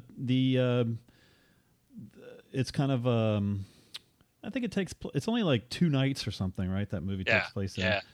And some pretty, without saying as much, some pretty racy stuff for being in the 50s, yeah. And Lancaster was a big piece of shit. J.J. Hunsucker. I watched that one, and I had seen it like several times, and then it was only like maybe, I think I have it on VHS, and I watched it like maybe like a year or so ago. Mm-hmm. And when I got to the end, I was like, wait a minute, were those two kind of... I don't know. Yeah, you know what I'm saying? Yeah. But I mean, well, there's some shitty people in that fucking movie. Yeah. But Tony Curtis was good too. Yeah, it was a good movie. I liked it. Let's see what else. We talked about Nocturnal Animals, Neon Demon. So I said when I originally posted that I was watching this that that Refn just, it's obvious from this that he just doesn't give a shit about making a Hollywood movie at all. Yeah, definitely. This movie is, I mean, it's got a story, but it's really just an exploration of an idea that goes over an hour and 40 minutes or so. And in true Refn style, there's some definite shocking, gory moments in this. I swear, when we were talking about Keanu, I felt like his screen door, security door on his apartment was like another character. Every time he opens it, it just clangs and slams. Yeah. And it's just like, it makes him even more menacing. And I wondered who was always in there with him. Like, there was always somebody in his apartment watching TV, and he would yell to them, but you never saw them. It was Jimmy the cop. Oh, okay. Hello, Jimmy. But this it's one of those, like, after I finished it, I'm like, I don't know if I even liked that or not. But maybe it was Bodie. There you go. Maybe it was Bill from Bill and Ted. Oh, I thought you were going to say Bill from Outside the Cinema. Maybe it was Bill from Outside the Cinema. It's a gorgeous movie to look at. It's a good one to like turn on with if you have nice sound and like watch it in the dark. Because it's a beautiful looking movie. It's one you have to stick with though, because I'm going to watch it again. For everybody. Definitely not for everybody. Yeah. Not a date movie, unless she's into that kind of thing. I watched Julieta. This is the newest Almodovar movie, and this was really. I thought this was really good. I think maybe this could be considered like lesser Almodovar. It's not as kind of far-reaching and not as deep, but the characters are all like well done. It's not.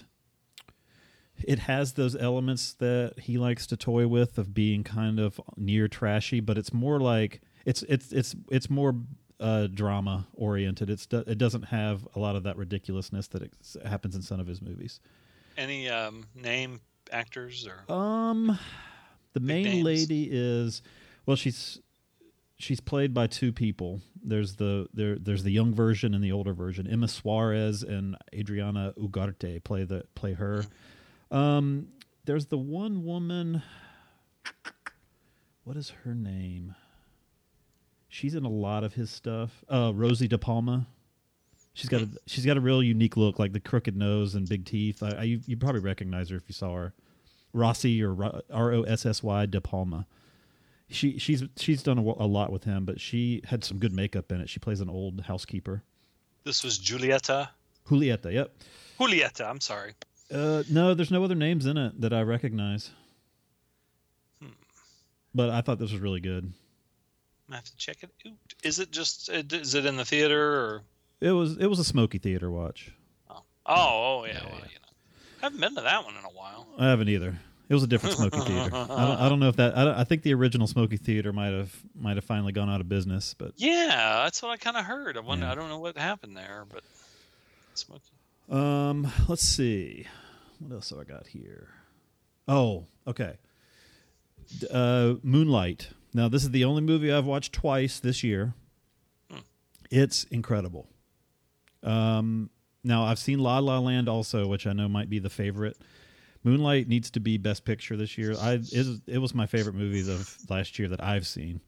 I thought it was terrific, and it's about the main character. It takes place like three different eras, or not eras, three different like parts of a guy's life. Like he's a kid of maybe like 9, and then he's maybe 17, and then he's late 20s. Mm-hmm. And it's just he comes from they're in a real poor area of Miami. His mom is a drug addict, and it's kind of him dealing with that and the fact that he's gay, and it's dangerous for him to come out. But man, it's really good, and it's a definite like it's not as when I give those plot points, it's not as it's not presented as straightforward as that. Right. I thought this is this really nominated for Best Picture? Yeah. Okay. It's great. It's Are the really Oscars tonight? I don't know. I never watched them. I don't even know. It's Sunday, so maybe it is. I don't know. That always shows on a Sunday. Eliminators. Oh, so I watched Eliminators. That's Scott Adkins and Wade Barrett, the former WWE wrestler. It's okay. Straight to video action. I mean, it wasn't great. I did watch Hard Target 2 with Scott Adkins, and definitely better. Not as good as the original Hard Target, but it is definitely better than Eliminators. I thought Hard Target 2 was pretty slick for direct to video. It looked like it had some budget behind it. It got a little too weighted down with quiet moments when it's Hard Target, you just want to see fucking Scott Adkins hunting back the hunters. But does Scott Adkins have a love interest that he needs to protect? I don't know that she's a love interest, but yes, yeah. Does he tell her to watch flashing her wallet? Is he like has anything to do with Jean-Claude Van Damme's character? Nah, it's just the same story. It's the same story. Pretty much. I don't remember. Well, they were hunting ex-vet homeless guys. Okay, so in this one, they call him in the synopsis. They say he's a mixed martial art or like MMA, but it's really more of a kickboxing thing. Wait a minute. What was he?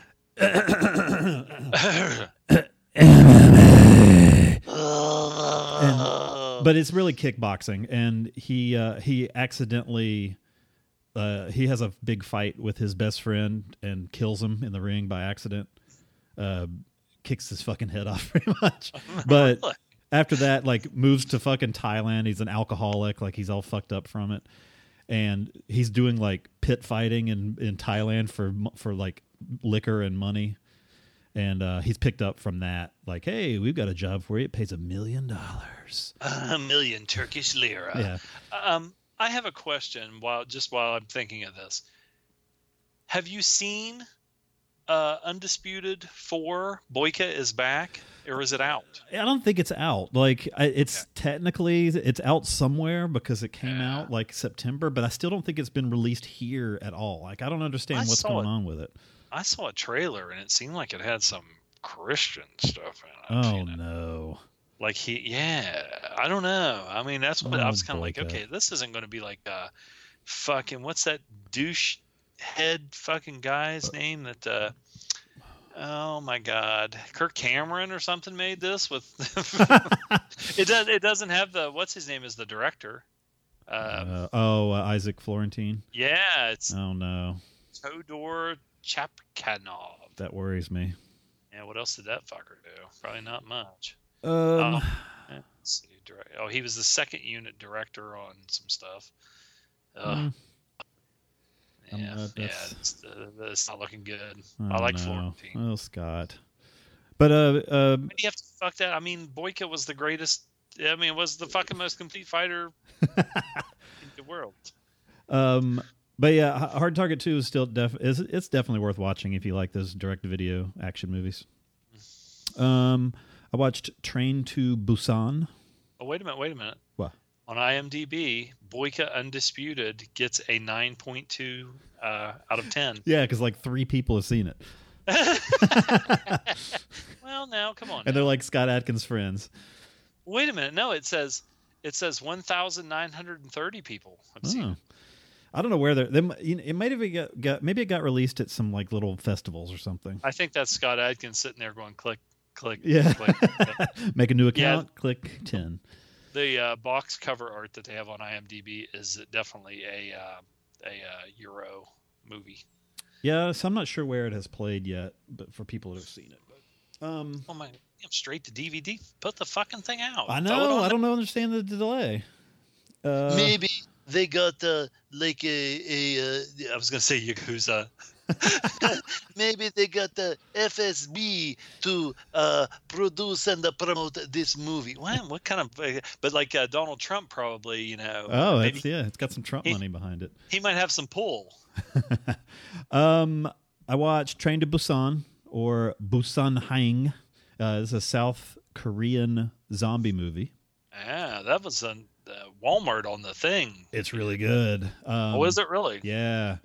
It's the zombies are super fast in this one, so if fast zombies bother you, then don't watch it.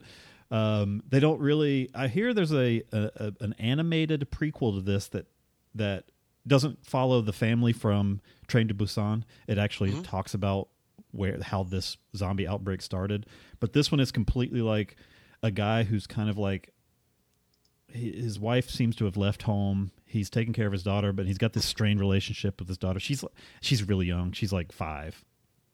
And they're traveling. Maybe she's older than that, but they're traveling on a train to Busan to meet up with the wife. I thought this was fantastic. It's very tense, but it's not all as the better zombie films do. It doesn't focus completely on them just trying to get away. Who are these people? Oh, who is this Jack dude with Scott Adkins you just sent me? That's from that movie. I was just looking at a picture you sent me from July of like last year, and I don't know if that's Ronnie Garvin pretending to be Macho Man, and he's got like straw like for hair. It says what is that's how long. What is going on with? I don't know who's under that blanket. That like weird like dressed up like a chair with a KKK hood on. It might be the Canadian Bumblebee, which was One Man Gang. I don't even remember this photo. That's funny that I sent that. I don't either. I mean, it's like, okay, that was like the last thing that we sent each other, and that was July 24th. Yeah. And then there's some 2 like gay bodybuilder guys in black and white, like posing and holding hands like they're dancing. The fucking hell is that? When did you? I don't even remember. You must have been sending me shit. And I don't even fucking didn't see it or wasn't paying attention or something. That is Warner, Jack LaLanne, and somebody. Oh, Jack LaLanne, yeah. With his cock out, holding hands with somebody else. There you go. He sure is. Oh my god! Now I'm gonna have to. While you're talking, I'm gonna be scrolling to see all this shit up here.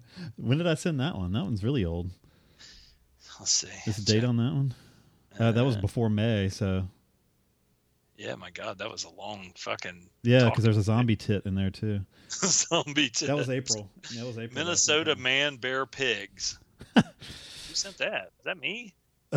Okay, so I got in the mood to watch. I got in the mood to watch some Jimmy Stewart. Oh, Jimmy. And let's see. I watched Shop Around the Corner, little rom-com from 1940. It was all right. But I also watched Fire Creek. Oh, that's a good one. Fire Creek was really good. And that got me in the Western mood. So, but yeah, Roscoe P. Coltrane was a big piece of shit in that one, and Henry Fonda was a piece of shit in that yeah, one. Henry Fonda was like back and forth. Like it seemed like he might like turn the corner, and then he's kind of like cocky like villain too. So yeah, he was dirty. And Jimmy plays Johnny Cobb, just the sheriff in name alone. I like the character that he played, and there's some good deaths in that one too. I thought it was a good movie. Yeah. Jimmy. Let's see. Back on the list, Mr. Fantastic was pretty good. Rewatched Hellraiser, seen that a lot. I watched Contraband. Contraband is a Lucio Fulci Eurocrime movie, which is kind of a weird combo. The story was okay, but it has a lot of like. So when the mafia threatens or tortures some girl with I don't remember if it was with fire or something, like a hot poker or something, but they literally like focus on it and show her face fucking like melting basically. Is it Fabio Testicles? Yeah. It was all right. I mean, it definitely focused a lot on the violence that some of these don't. So. Which was Fulci was about in that era anyway. This is right around the time Zombie was released also. I watched The Shootist with oh my god, John Wayne. Wow, where did my brain just go? Peter North. It just totally abandoned me all of a sudden. This was I like this a lot. The Lauren Bacall. Let's see. Don Siegel directed it. Yeah, he was. Don Siegel. What else did he do around this time? Like do some Steve McQueen movies. Yeah, he did. Escape from Alcatraz. Oh, Dirty Harry. Duh. Oh yeah. But I found out later that you know what? What made me watch this was that Jimmy Stewart was in this too. Yeah. Cherie North, who was. Oh yeah, she was always hot. Right, she was in. Another one I watched that you recommended, the Gypsy Moths. Mm-hmm. Gypsy Moths is interesting. It's a skydiving movie starring Burt Lancaster and Gene Hackman. So it sounded like a weird combo. I'm like, what the fuck? Why does he keep recommending this piece of shit? I like this a lot. This is good, and it was you get to see Lancaster get some MILF boobies. Yeah, maybe Gilf movie or Gilf. They were both pretty old. Yeah, and nude. It definitely had a 60s feel to it, and Hackman was really good at it. I thought it was directed by John Frankenheimer. We did Ronin, but he's done a lot of shit too. I like in The Shootist when Lauren Bacall and John Wayne are sitting around the piano and they sing, "Oh willow, tit willow, says I." I like he's such an asshole to fucking Bacall. He would like brush my suit. Like it was like a kind of sort of like an homage to some of the old Western, because he had Richard Boone. Mm-hmm. You had the guy, what's his name? I can't remember what his name was. He played Wyatt Earp in the TV show Wyatt Earp. He was the gambler guy. What was his name? And then who was the other guy? There was like three Richard old kind of villains. John Carradine was in it. Yeah. And then Jimmy Stewart. I mean, you had a lot of it was like the end of the Old West. Yeah. And then Ron Howard played the kid. Opie Cutting. Brief Encounter I watched, a David Lean movie, a kind of a drama, a dramedy. No, not dramedy. No comedy in this. It's kind of depressing. About a couple that keeps meeting at a train station. It's about infidelity, and these two both are married, but every Thursday they go to this town and they end up meeting. And I thought it was really good. Not starring anybody I'd ever heard of, but apparently this is a classic, and I'd never seen it before. What's it called? Brief Encounter. Did I miss the title? No, I think you said it. Brief Encounter. It's definitely worth seeing. It's short little movie. I like Trevor Howard. Moonlight I talked about.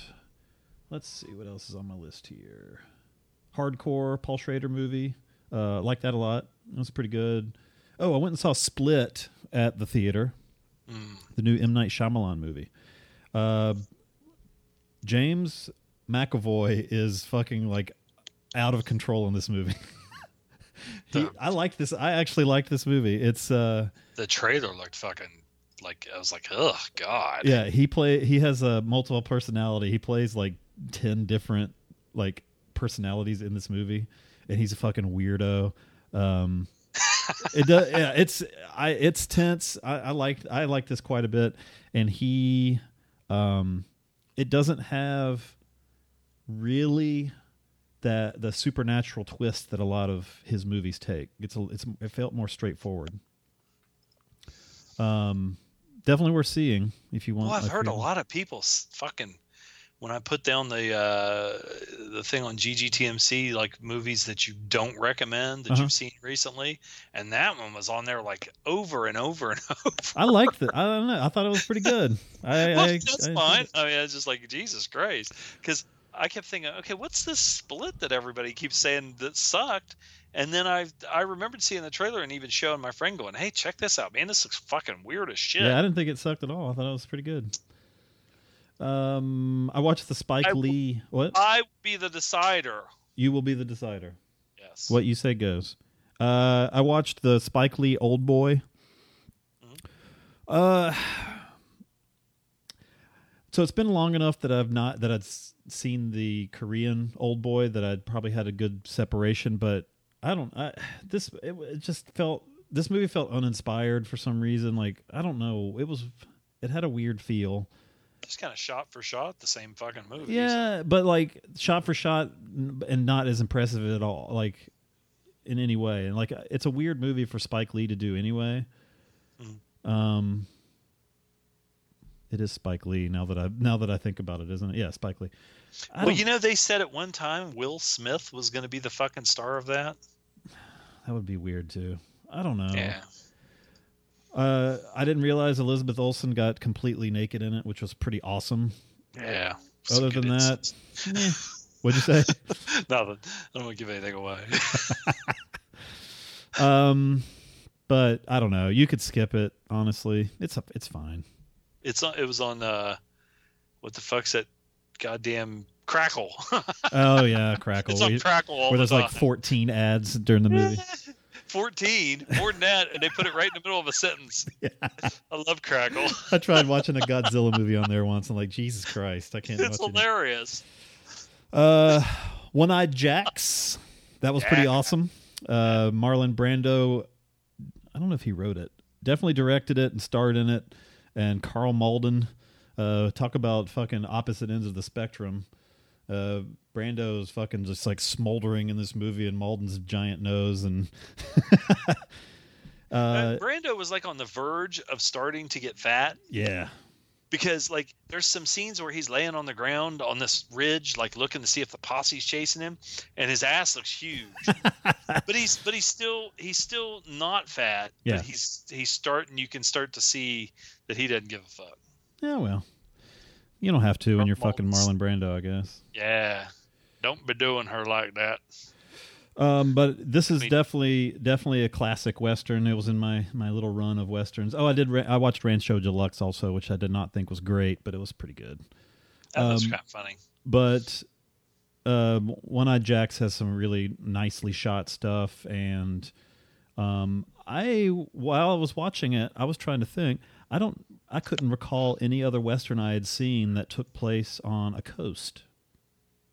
Yeah. Is it like California? Yeah, it's Monterey, California, and like right on the border with Mexico, and they're at the ocean part of it. Which I was like, I don't think I've ever seen that before. And Ben Johnson hated this, sitting there watching them waves flopping in all day long. He was going nuts. Yeah. Mr. Majestic, I watched one afternoon. Pretty good. Soylent Green, I watched. I'd never seen this. I don't know. Would you rather have watermelons or Soylent Green? Yeah. I always liked the thing was for the cops to like steal shit from crime scenes. Like watermelons are people.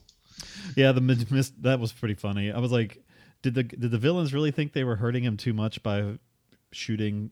Yeah, watermelon. That was like almost obscene, though. I mean, it was like, even though you knew it was watermelons, it was like, oh my god. I mean, for some reason, when they were shooting up those watermelons and they were just like exploding or anything, I just started thinking like, blood and guts. Yeah, and it was funny. She's like, oh, there's a lot here that are fine. I'm like, of course, it's a fucking like mountain of watermelons. They shot like 100 of them. And then I like when Bronson fucking uses the butt of that shotgun and hits Paul Kozlo right in the nuts with it. Like he's got him, like isn't he up on like sitting on the car or something, and he fucking hits him in the balls. Yeah, like with his legs spread or something. I haven't seen that in a while. Let's see. Went and saw a Lego Batman movie.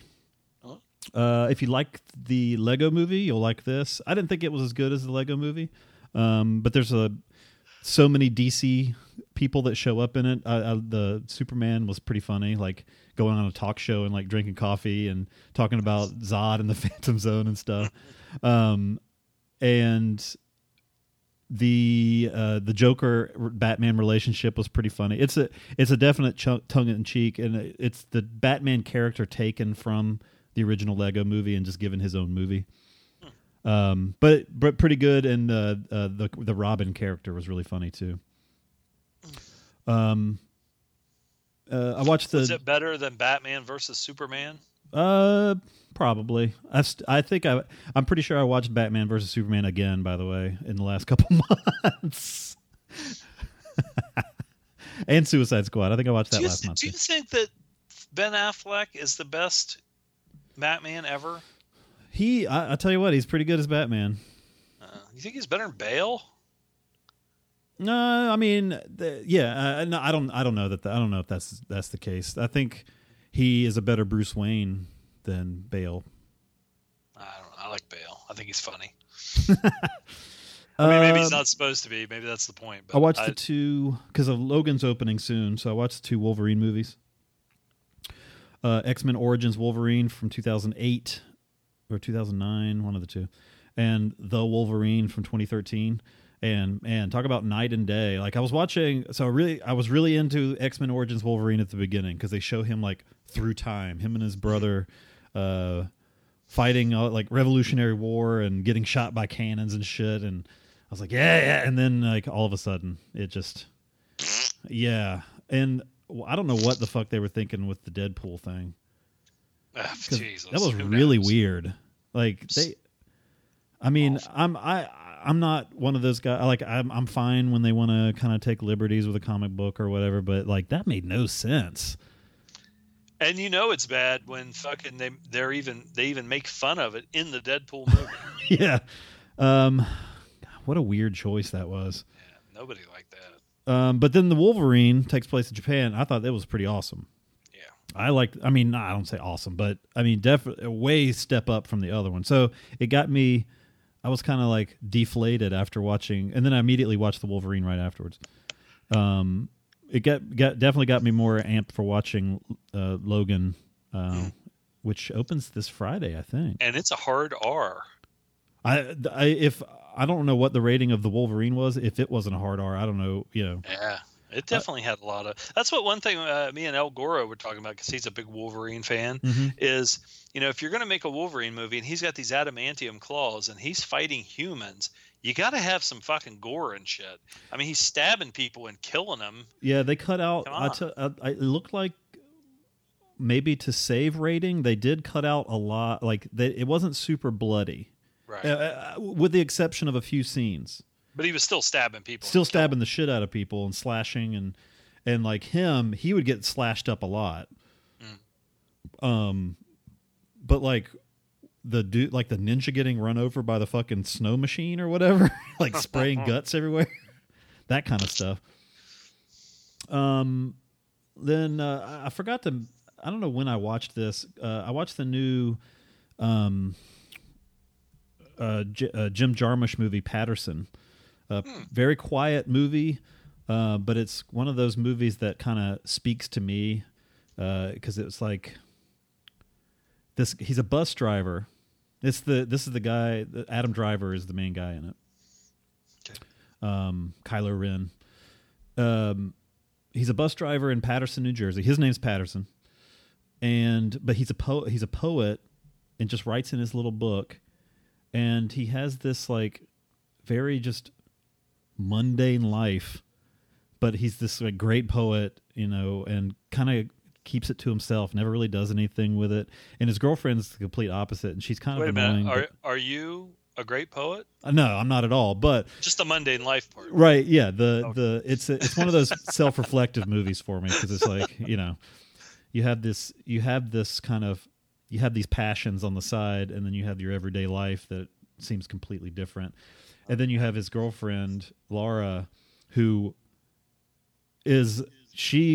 maybe isn't so talented creatively, but puts herself out there all the time and is kind of flighty. She's like, "Oh, I need a guitar because Esteban's going to teach me how to play," or that kind of thing. But I thought this was really good. It's definitely worth seeing.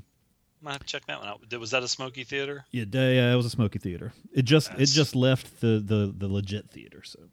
Oh, okay. And the only other thing, late last night, I watched the new movie by Todd Solondz called Wiener Dog. This is on Prime Video. The synopsis is: a dachshund passes from oddball owner to oddball owner whose radically dysfunctional lives are all impacted by the pooch. So the first one is like it's a weird kind of like new age liberal family with a kid who they do yoga and have this nice like architecturally beautiful house and all this stuff, but and they adopt this, like the movie opens with this guy on a farm or something. He's bringing out the wiener dog in a cage, puts him in the back of a truck, and then like that's the whole thing. Like he apparently is getting rid of the dog. They don't really say why. This family adopts him, and the wiener dog is just kind of like it's four different stories, and the wiener dog is just the connecting thing between them. The four stories have nothing to do with each other otherwise. Greta Gerwig and one of the Culkin brothers, Kieran Culkin, have a story. Julie Delpy's in the first one. The third story is Danny DeVito is a screenwriter that works at some kind of film school or something. I like that Greta Gerwig. She's really awkward in this. She was good. Oh, I love her. I love her awkwardness. And then Ellen Burstyn is the last dog owner. Love Ellen Burstyn too. This is a good movie. I liked it a lot. It's weird. It's funny. Kind of depressing.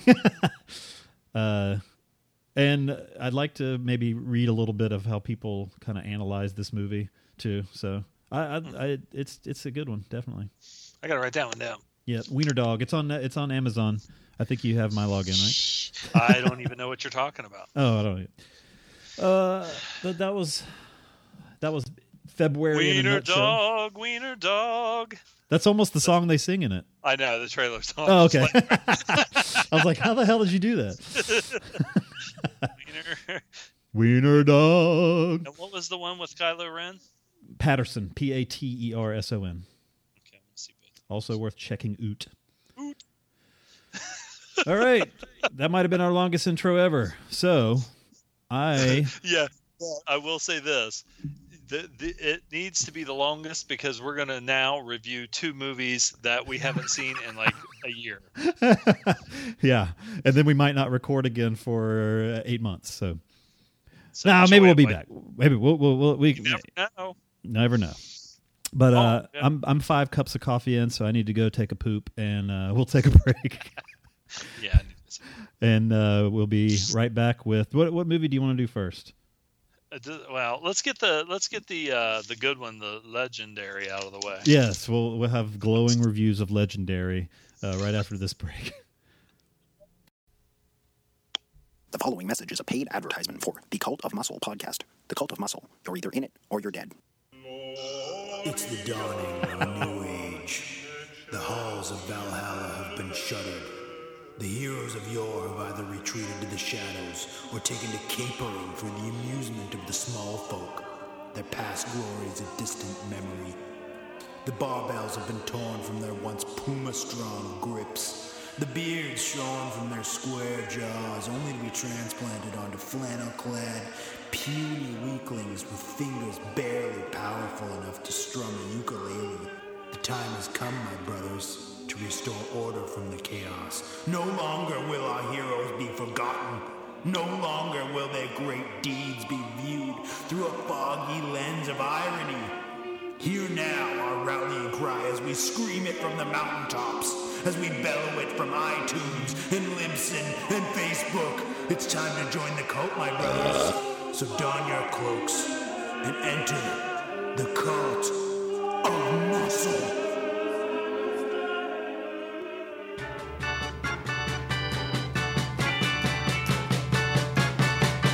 Well, your railroad gate, you know I just can't jump it. Sometimes it gets so hard to see.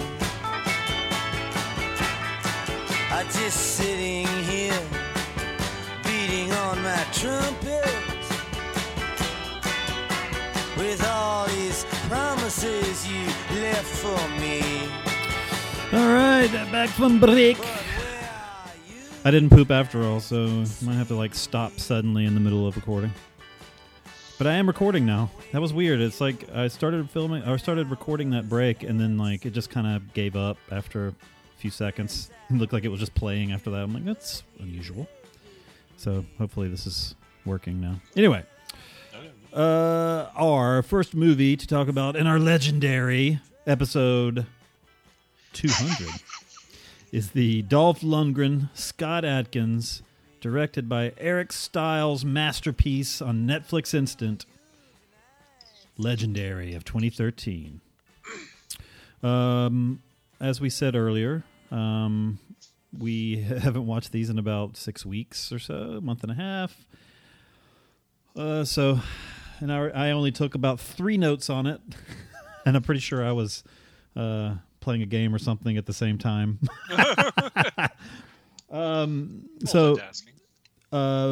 The synopsis, let me get it's been a while since I've done it, my synopsis voice. Written by Anonymous. Travis and his team travel to China in search of what isn't supposed to exist. Their mission to capture a cryptid, which, why is that capitalized? Which is wreaking havoc in a remote village, and they need to do this before it is killed by Harker, the legendary bounty hunter. So you have Dolph Lundgren as... I take it Anonymous was Scott Adkins. So you got Dolph Lundgren plays Harker. Harker is... So they're both, I guess, cryptozoologists of sorts. Except Scott Adkins is on the science side of things, like, we got to study these strange and unusual beasts that nobody ever sees. And Dolph Lundgren's like, we got to kill these strange and unusual beasts that nobody ever sees. So that's kind of that's kind of the impetus of the movie there. I'm gonna kill this and my first note, spoke too soon. My first note is Dolph and Scott Adkins as cryptozoologists. How could this be bad? Yeah, because we got a bait and switch. Yeah. The reason that I recommended this, I hadn't seen it, of course, but I just thought, okay, when we were talking what we were going to review, I said, check this out. Dolph Lundgren. It's a Dolph Lundgren movie where he plays a cryptozoologist, Right. and then we were like, "Fuck, man, that's gonna be awesome." He's not even a cryptozoologist. He's like a hunter. He's like a big game hunter. And Yeah, big game hunter. yeah. He plays a dick instead of it, the usual Dolph hero. Right. He's back to villain mode in this one. Yeah. And this is about, besides him being a villain, this is about the role you expect for Dolph these days. He's not like, it's not as actiony on his part as some of his other stuff, but he's still kind of the same Dolph that you've seen in recent years. Slow. But Scott Adkins is a total waste in this movie. Well, there was a reason for that. I guess they said that. I don't know if it was the movie that he made before that, or if it was an accumulation of he was like really beat up and injured, and so he chose this movie because he didn't want to have to do anything that was going to be like all the. Yeah, chop-socky. I don't think he did any. What, did he even fight once in this movie? I don't think so. Yeah, there's no fighting scenes that I can think of. A lot. I mean, Scott Adkins with a. I don't even remember if he used a pistol in this movie. He's kind of like the professor on Gilligan's Island. Yeah, and so he's out to protect these things and study them, and him and Dolph are kind of in a race, and they set it up at the beginning. I don't know. Do you want to let me go? Let's let you go in because I hardly have anything, and I'll be done. I was going to say, in if you want to go ahead and read your 3 notes. Well, I'm kind of remembering, but you can go ahead and start, and then I'll kind of just putter in there. Okay, well, like Dolph, one of the reasons that I thought, first of all, I thought Dolph was going to be the cryptozoologist, but he's supposed to be this really, intelligent guy in real life, a chemical engineer and all this shit. But it ended up going the other way. But Scott Adkins and Dolph Lundgren, how can you go wrong? Anyway, but another reason was another cryptozoologist movie that I really liked that was kind of tongue in cheek and funny was Incident at Loch Ness with Werner Herzog. It was kind of a parody where Werner Herzog plays himself, and this guy wants to. I can't remember who it was. It was a famous director. I don't know if it was that douche that did the X-Men movies or Bryan Singer or who the fuck it was. But anyway, and they have Werner Herzog. He talks him into doing a documentary about Loch Ness, and then kind of tries to set it up like with a fake Loch Ness monster, kind of making a fake reality show documentary kind of thing. Mm-hmm. But anyway, so I thought it was kind of maybe would be fun or funny or whatever, maybe some action. I don't know. And unfortunately, yeah, unfortunately, but it seemed to me like what they were going for in this was like an old school kind of a, I don't know, maybe like a late or like a 50s, early 1960s like kind a of monster movie, sort of monster movie, yeah. And it was pretty tame. So I believe from what it seemed like to me, this was a made for like more for I don't know if I should say for kids, but it was kind of more along that lines. Plus, I think in the end it almost came off like it might be either a pilot. They were thinking about making a pilot for a TV show or like doing just like a series of these movies. Yeah. And the adventures of what's his name, Travis Preston. Travis. So anyway, Travis is out there, and it also gives Scott Adkins a chance to show that he's not just a martial artist, and that he is has classic film, good looks, and can be like a Gregory Peck kind of do something. I guess the poor man's Gregory Peck. Very poor. One of my notes. Okay, well, so first, anyway, there's like this place like takes place in China. Yeah, well, it opens. I don't know if they're in Canada or what, but they're like hunting some prehistoric bear or something. Yeah, and they're teamed up, and this is kind of the falling out is that Dolph ends up shooting the bear during this whole Like he I don't know. Like that seems to be. You'd think with as smart and as experienced as Scott Adkins' character is supposed to be, that he maybe would have known Dolph's character's leanings and not pat him on his team in the first place. But maybe this takes place far enough in the past where he hadn't started doing all that yet. Right. Well, Scott Adkins is a liberal tree-hugging pussy in this. Yeah. He's a real man. He's a conservative. He's a hunter. He's an NRA kind of guy. Yeah. And now, to be honest with you, I mean, there are some scenes in this where, like these beasts are pretty fucking big and they're going to chomp on somebody or something. And, it gets, no matter what, you don't want to kill this giant, rare, not even endangered. Oh, he doesn't even kill the bear. I forgot. That's my note. Like he just like the bear just like walks away after like gutting some kid. But they get, they kind of. I think Dolph's kind of like a realistic guy where he's like, listen, you're gonna have to. If I have to kill this motherfucker, I'm gonna kill him. And Scott Adkins is like, listen, it's so rare, you can't kill it because whatever. And I one of my notes was that Dolph always kind of seems a little drunk. Well, he does walk around drinking whiskey, so. And then after the fact, his character does, have a flask, and he's always whipping it out and drinking it. So I wonder if because Dolph is really drunk during the making of this movie, they said, give this guy a flask and we'll make it perfect. I don't know. I wonder if Dolph even. He seems like he might be pretty clean. Yeah, maybe. Because he's always posting like healthy shit and like him working out naked on the beach and stuff. That's what I was going to say. When he's on the beach with his little pecker hanging out. Now, there's a pipeline in, I think, China. So that's one thing about this movie. They must have had some. It's kind of like Boyka, where they must get like some government money or something, or get to do it on the cheap. Because I think they maybe did shoot this in China, and maybe it could have been Hong Kong or something. Yeah, but they or Malaysia or something. Mm-hmm. I'll look it up while you're talking. You get the locations. You get to go and see some of that stuff, which is kind of cool. And I'm looking for like what's a fucking speck of sugar in a pile of fucking shit. So Dolph and Scott Adkins have a falling out about the bear thing, but then when Scott Adkins he hears about this this beast, whatever it is, it's almost like a Loch Ness monster kind of a thing. Yeah, big lizard kind of. And they're like, okay, this thing has been menacing these people, and is it real, or it's like the cryptozoologist thing: is it real, or is it bullshit, just legend? And so they go over there, or is it legendary? And they go over there. It was filmed in Beijing.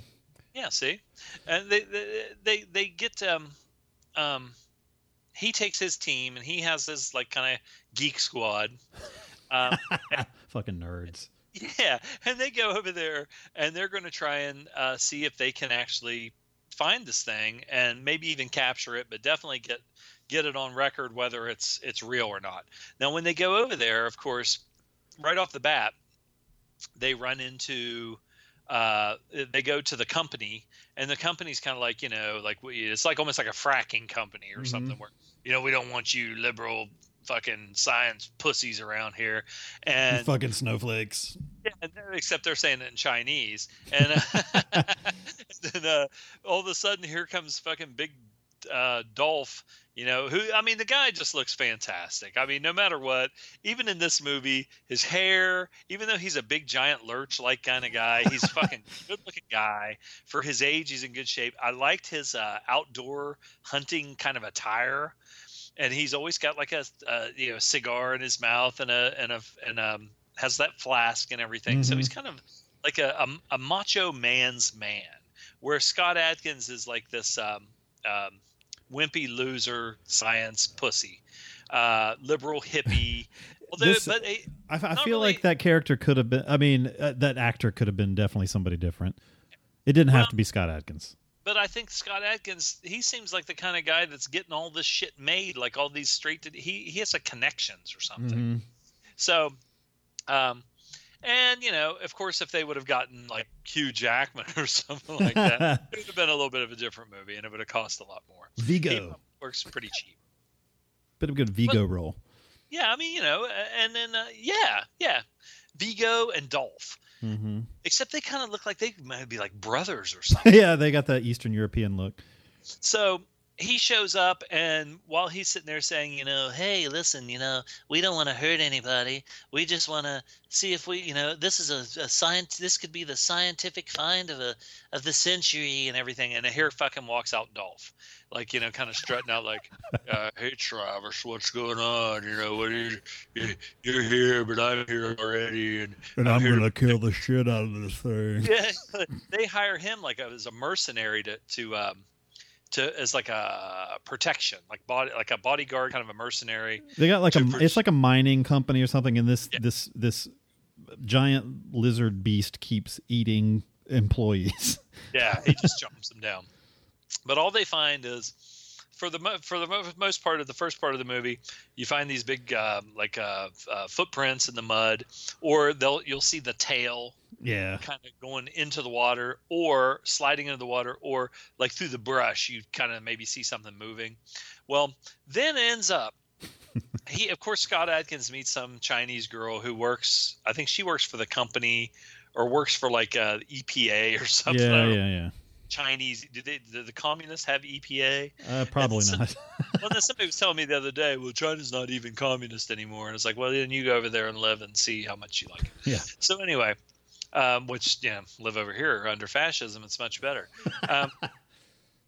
So she kind of starts helping Scott, and there's a little bit of a romantic thing. Like I said, it almost kind of has the feel of a straightforward, that Peter Jackson King Kong movie was on last night, and it sort of has that kind of feel, where you expect Ray Harryhausen to fucking have the claymation things, which the CGI was kind of almost like that. They might as well. The CGI was really bad in this. Yeah, it was pretty bad. The beast looks kind of like a gecko, except it's really giant, and not like a scary gecko. I mean, I would have thought they could have made it something scarier. Yeah, give us some fucking big scales or some spikes or something. I mean, Jesus. Yeah. That was actually one of my notes. I said the lizard kind of looks like a happy gecko underwater. And wasn't there more than one? Yeah, by the end you get a little reveal there. Spoiler alert: there's more than one. Sorry, but I mean it was kind of like the Godzilla movie with Matthew Broderick. If that gives you any idea what's going on. God, I still need to see that new one that I walked out on. Was that the one? Do you remember me doing that? That was the newest one? Yeah, the Shin Godzilla, where it only played twice here, and the theater was so full that I ended up sitting between two people, and one guy was just like sniffing like crazy, and the other girl was fucking eating like the loudest bag of potato chips. So I fucking just got up and left. I couldn't stand it. You got it wasn't because the movie was bad. You just got the movie was fine. Yeah, I need to watch it. I need to find it and watch it. Yeah.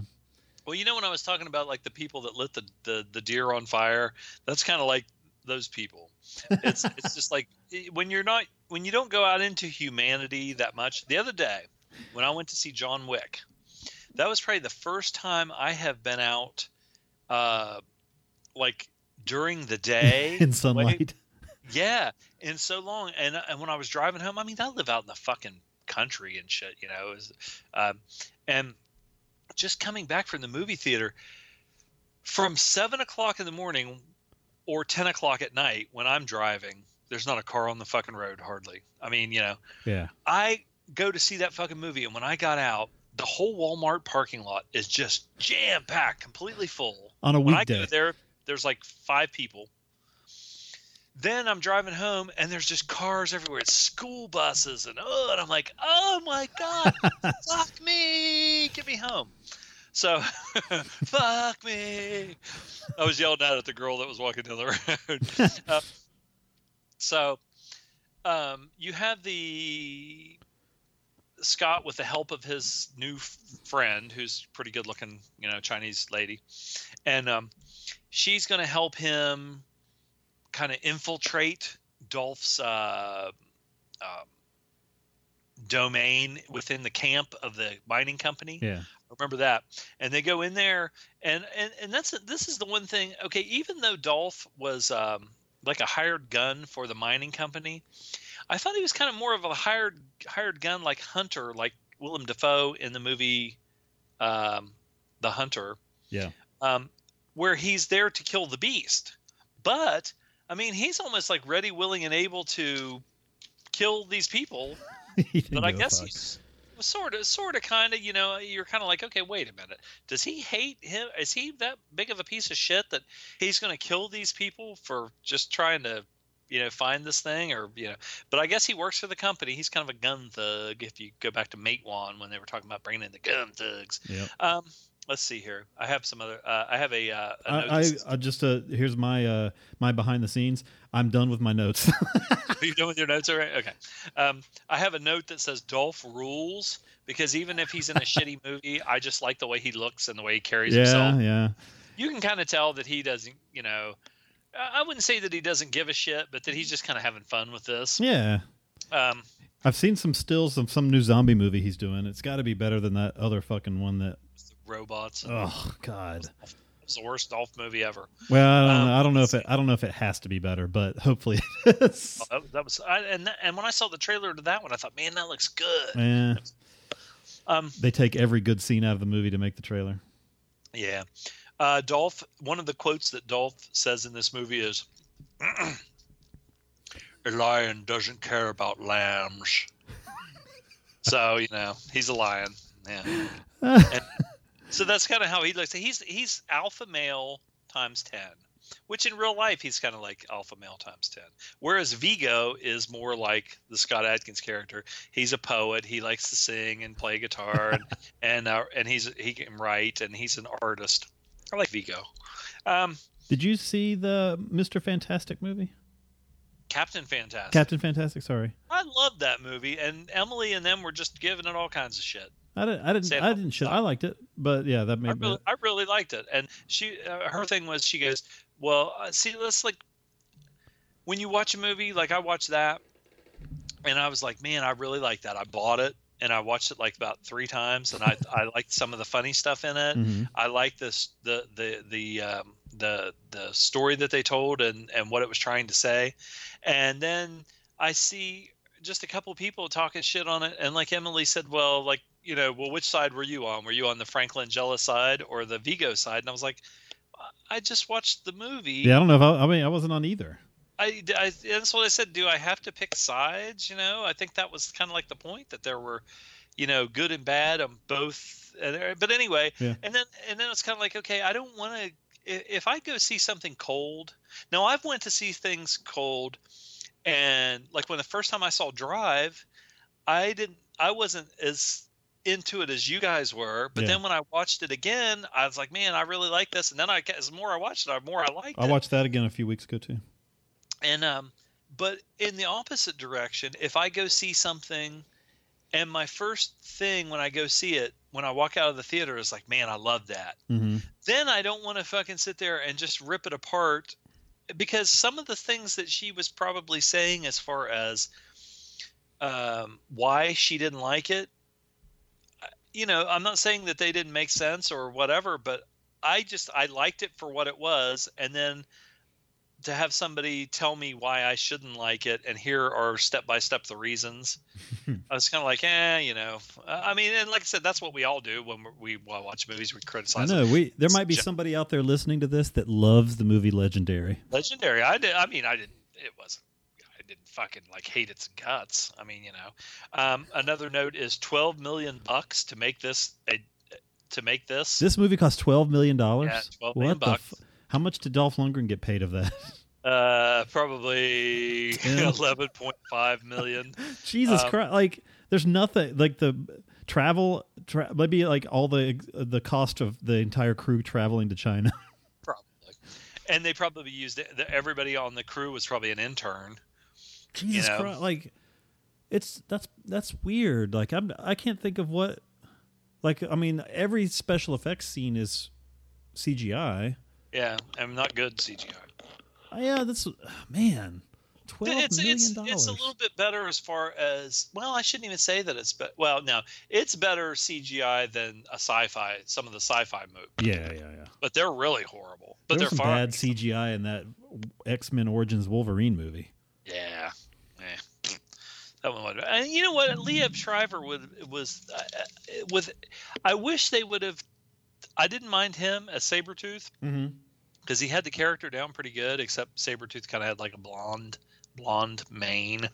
But he had the feel of the character down, and I liked him and Hugh Jackman's interaction and everything. But they just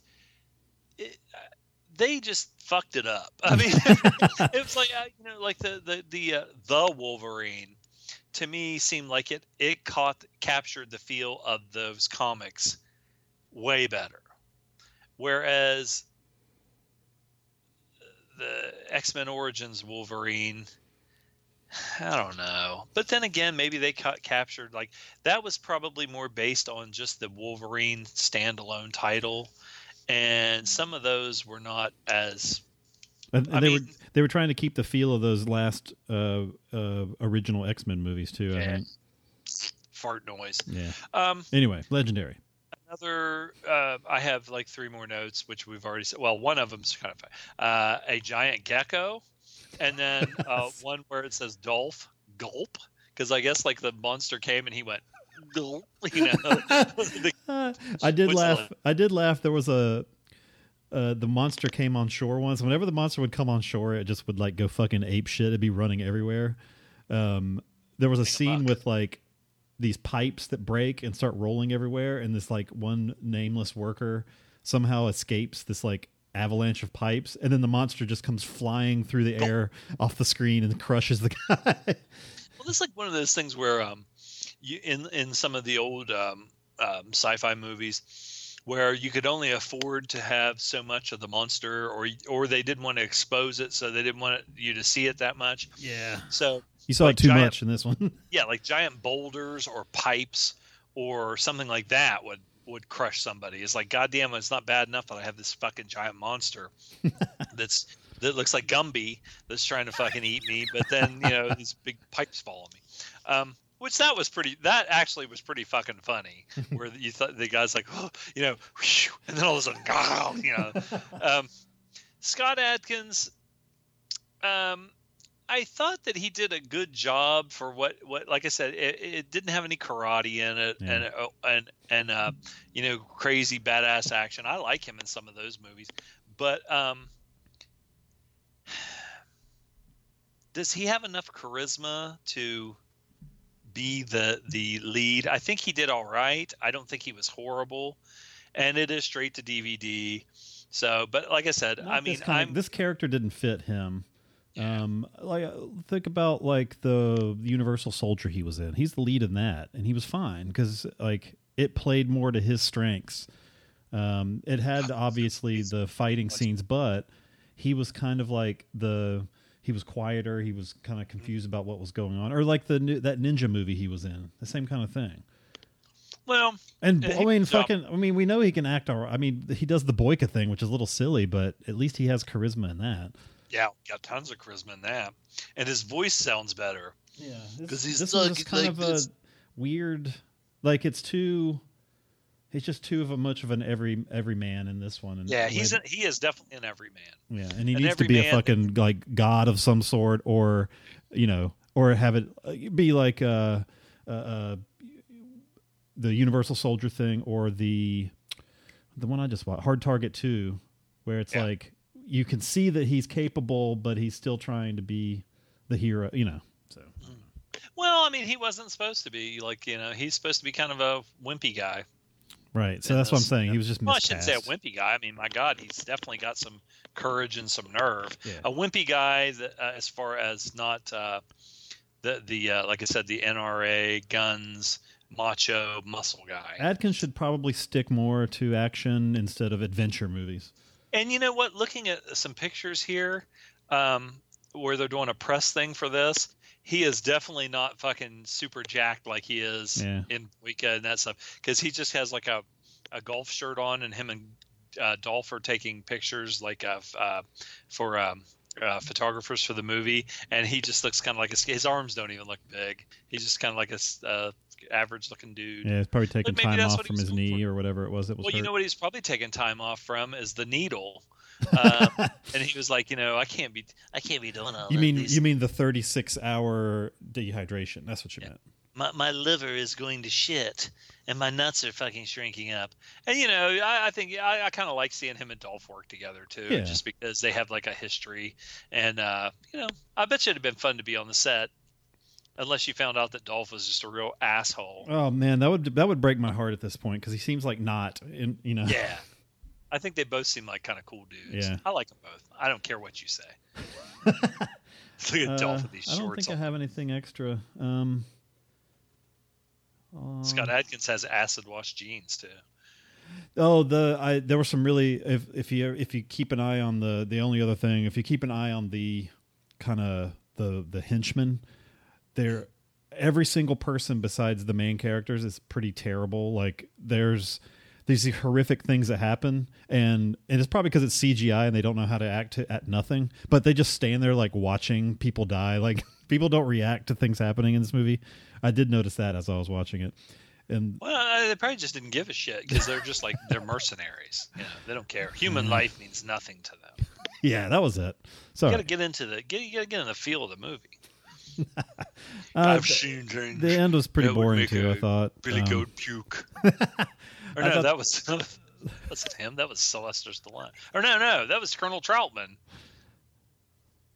From what? Rambo saw things that made a Billy Goat. Or no, Rambo could eat things that would make a Billy Oh, Goat. okay. Yeah. I've seen things that would make a Billy Goat puke, like this fucking movie. The Billy Goat would puke from boredom. It was all right. It was kind of just like a fun little, thing. I don't know if I'd call it fun. It was a little thing, though. You were What playing would a you- game. What would you rate it? You weren't even paying attention. I was halfway paying it. I was probably quarter paying attention by the last 20 minutes of it.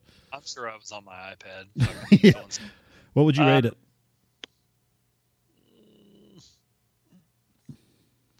Let me see. Probably like a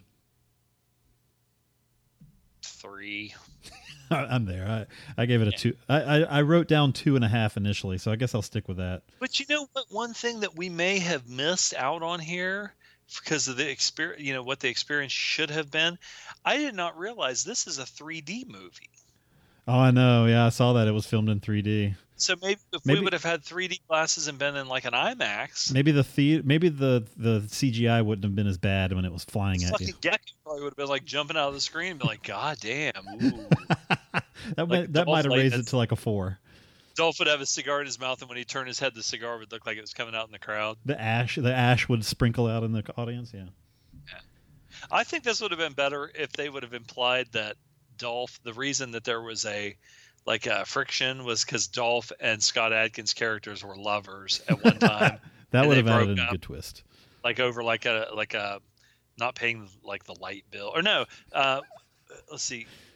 Scott Adkins cheated on Dolph and broke Dolph's heart. And he's holding it in. He didn't want to show it because he's like a big sensitive guy. Yeah. But he has that macho exterior. That could have added to it, definitely.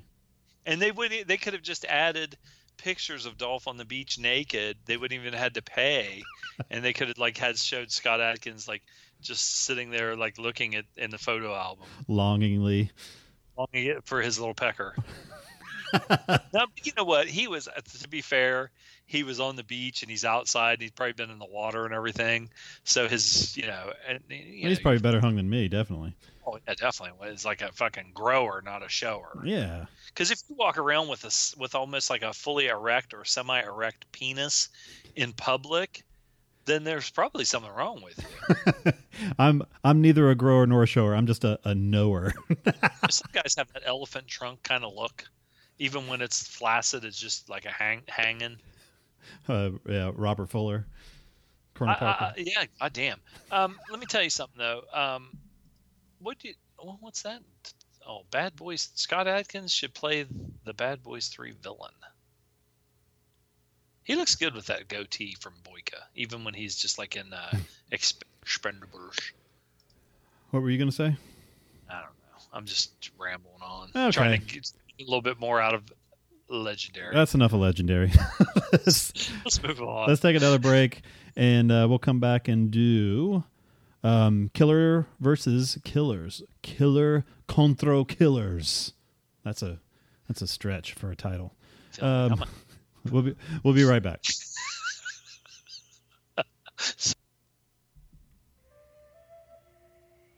One dark and stormy night in the mid-'80s, Joe Bob Briggs, Harlan Ellison, and the ghost of El Santo pulled a train on Elvira while Siskel and Ebert sobbingly masturbated in the corner.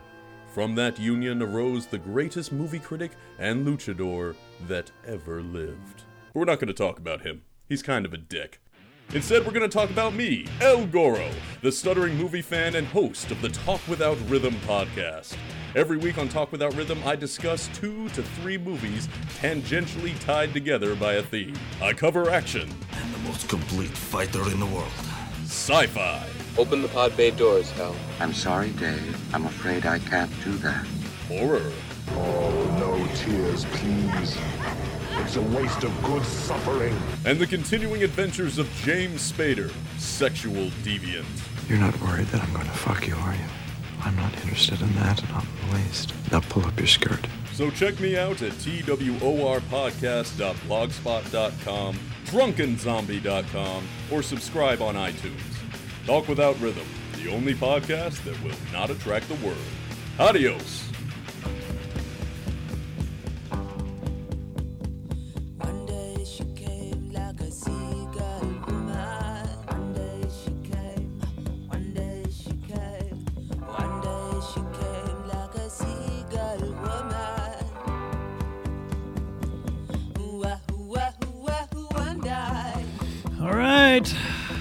Killer versus Killers, the silver half of our episode 200 Silver and Gold Spectacular.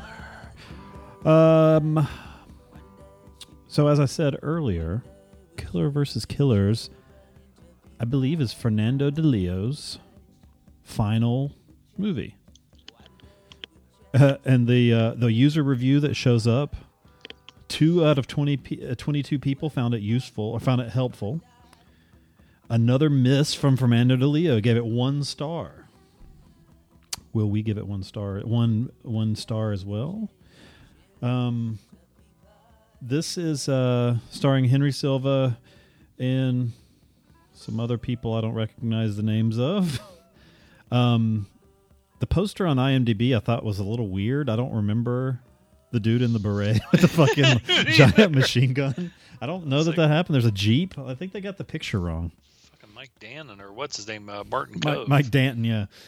Dan. I don't know what that picture's from. But do you care to synopsize? Oh, there's a better one. When you look at the other one. Killer versus Killers. Or that's from Il Boss. The other one's from Il Boss. Yeah. The other video they show. I don't know. Would you care to synopsize Dr. Zom? The boss recruits some professionals to steal a valuable chemical formula kept in a guarded industrial complex. They work well together. Killer Sterling. Why are there so many commas in this fucking... Burglar Jaffe, an expert in robberies, along with his partner, a skilled driver, Ferrari. All seems to be going to plan, but little do they know the client plans to get rid of them afterwards. What a horrible... Oh, my God. Thanks for nothing, WXJ. WXJ. Let's see what else he's done. Let's see what work he's done. He just exposed the business. Oh, wow. He's written 26 reviews. Jesus Christ. He hates everything. He hasn't rated anything. Swedish Nympho Slaves.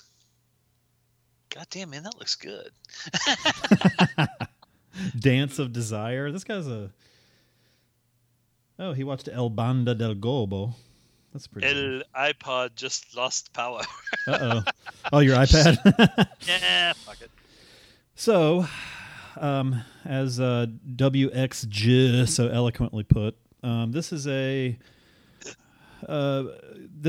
very, very late cycle Eurocrime film. It's a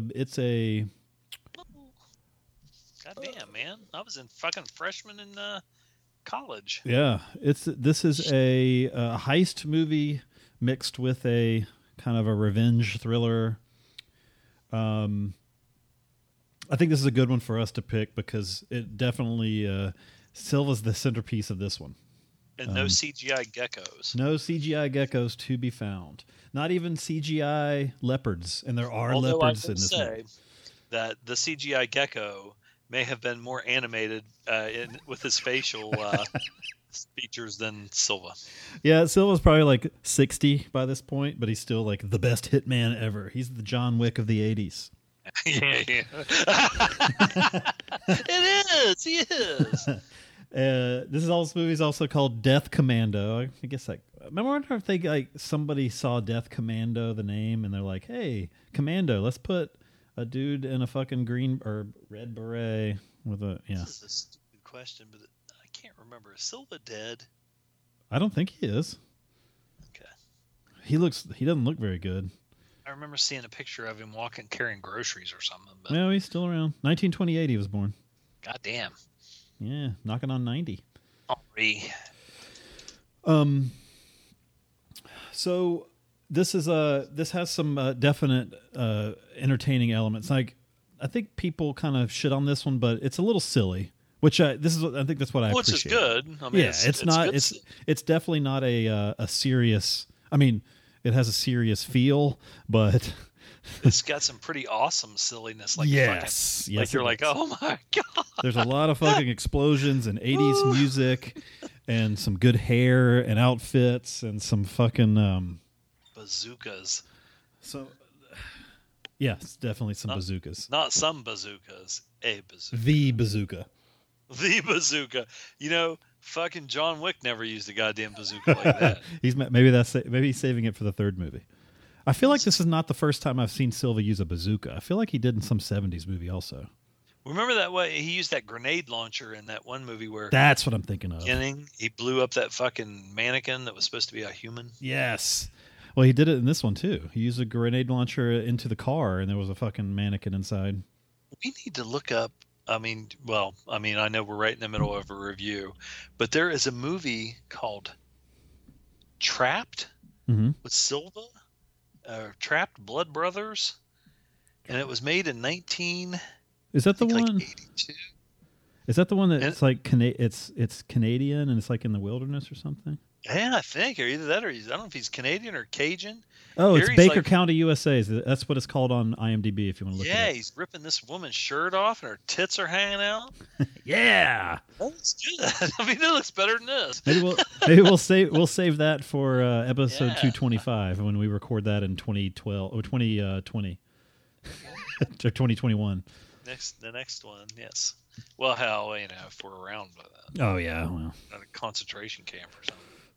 So you got the silliness with the fucking car explosions and everything that I really appreciate, but I also like the elements in these movies when there is a heist and they're building the team. Yeah, and that's what they do here. You have you got to find the driver, and you got to find and the driver scene is pretty funny. Like it's like this dirt bike couple. I don't understand why they need two people, but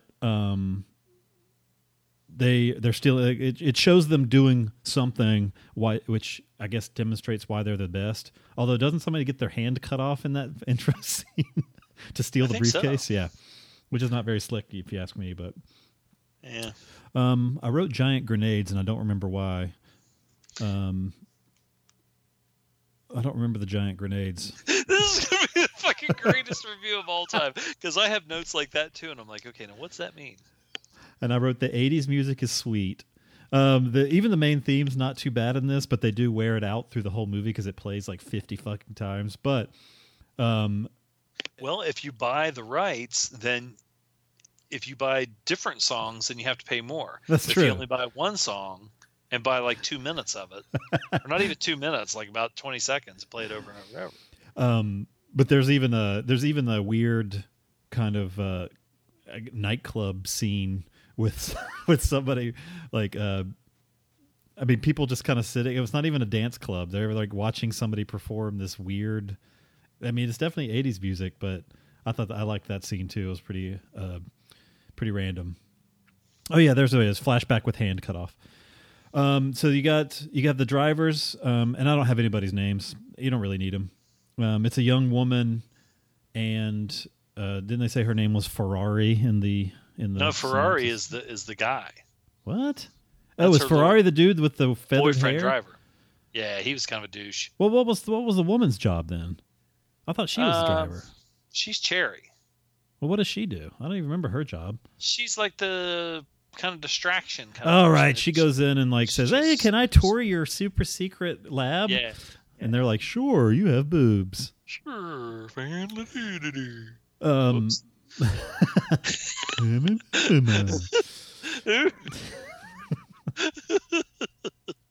Move on. Obama did it too. Do not acknowledge. Then you have the old dude that breaks safes. He might even have a little mustache. I can't remember, but he's the one with the, like, whenever he spends his money, he just like has the whores come and dance for him in his house. Is that that guy? Yeah, that was pretty awesome.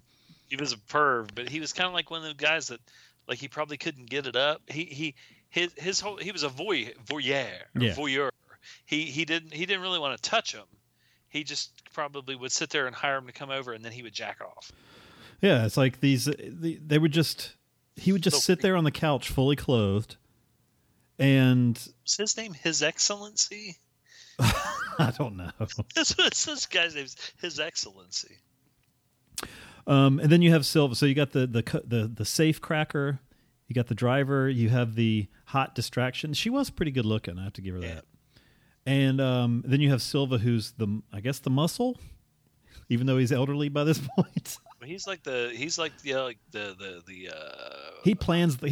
professional killer. Yeah, when he tells everybody, like, he kind of keeps them all in line. He's been around. The driver guy. It's funny that you said driver, because I honestly thought she was there to drive it, and I could not figure out why he was there. He is he's just kind of nerdy. Yeah, he just kind of looked like a little douche. And he gets in a fight at one point, and it was so weird. Like, the fight was weird. Like, and his stunt double has this like giant wig that's not even the same color as his. And his stunt double shows up a few times wearing this bad wig. Like, you could see it when he's driving around. You could see they could see from a distance even the oversized wig. I guess I don't know. Now that you say maybe they purposefully made his wig look bad so that Silva's toupee wouldn't look bad. Well, it's funny that it's good, I guess, that you said that he's the driver, because I was really confused of what his role was. Yeah, he was the driver and the motorcycle guy and all that shit. Okay. He was the wheels. And then you have Silva's intro. He's not only a hitman that kills, like, he doesn't even he's not even subtle about it. He doesn't like hide in the bushes and use a silencer. He fucking rocket launchers a dude's car. And but he not only is a hitman, he also takes people on safaris and has like a zoo in his house. Yeah, he got that fucking like a cheetah that he just like walks around. It would be like me walking around with Mary, except it's a goddamn fucking. It's so weird. Leopard or something. So let's see. I'm trying to like Silva was like doing that. I mean, Jesus Christ, you always see in these movies like fucking Tarzan where the goddamn chimp fucking bit Mike Henry right on the fucking face. And, Silva's probably like, why the fuck do I have to walk around with this goddamn thing? And Silva, to me, they said show up on the set, and he showed up. I guarantee you the clothes he's wearing are just his clothes. They're not, that's not a costume. Because it's just like a sweater and a pair of he wears like a sweater vest and stuff. Yeah. V-neck, little button-up shirt. He didn't give a shit. And it never wears he always wears like loafers or something. Yeah, like slacks and loafers. Like an old man, slacks and loafers. Yeah, not something if you had to run or, He looks like he's going to play golf afterwards. Well, you know what? For him, being like from that Rat Pack, Frank Sinatra stuff, him like wearing a sweater and like a pair of like fucking some kind of like loafers that we would probably wear like as dress shoes, that's like casual to him. Yeah. Business casual. Now, I don't know what this... I did say, I'm so confused by the guy in all black with the black mask on the stage while this woman is singing. There must have been some kind of dance. Oh, it was a guy dancing with her during that. It was kind of a disco they were all sitting in watching her sing, and there was a random dude just dancing on the stage with her, which that's kind of lost its effect 6 weeks later, I'm finding. Yeah, as a singing montage, tiny club, guy in black with black mask. Yeah. But I don't even remember what that is. And I have another one, Silva practicing with his darts. Picking people off in the park. Yeah. Oh, he had a like a tranquilizer gun. Yeah. Oh, and that's right, because he shot like a priest or something. Yeah, he just like practice. He wouldn't kill people. He would just use like a BB gun. with tranquilizer darts, and he shot the priest on the bike who just tumbles off. I'm pretty sure he does not have a toupee. I've got a big picture of him with a bazooka. And you can see something in the barrel of that bazooka. I don't know what the fuck that is. If it's a grenade or... It's a thing that just makes it like the poof of smoke when it shoots. Yeah, probably. Yeah, that's his hair. So you got this, the story kind of, it's when it's the setup, you have this, I guess he's a politician, and he's paying this underground guy to assemble a team to steal these plans or something. I don't even know if they say what the plans are for. But they are, they're in a heavily guarded, industrial-looking building, a chemical plant or something. Mm-hmm. This guy wants to steal these things. He needs to put together the team. And so the first kind of half of the movie, maybe even a third of the movie, is assembling that team and then pulling off this heist. The heist wasn't great, honestly. It was kind of not... But one thing I did appreciate about the heist itself was them actually using like Godzilla style miniatures to show like buildings exploding and shit. Yeah, even a boat explodes the same way.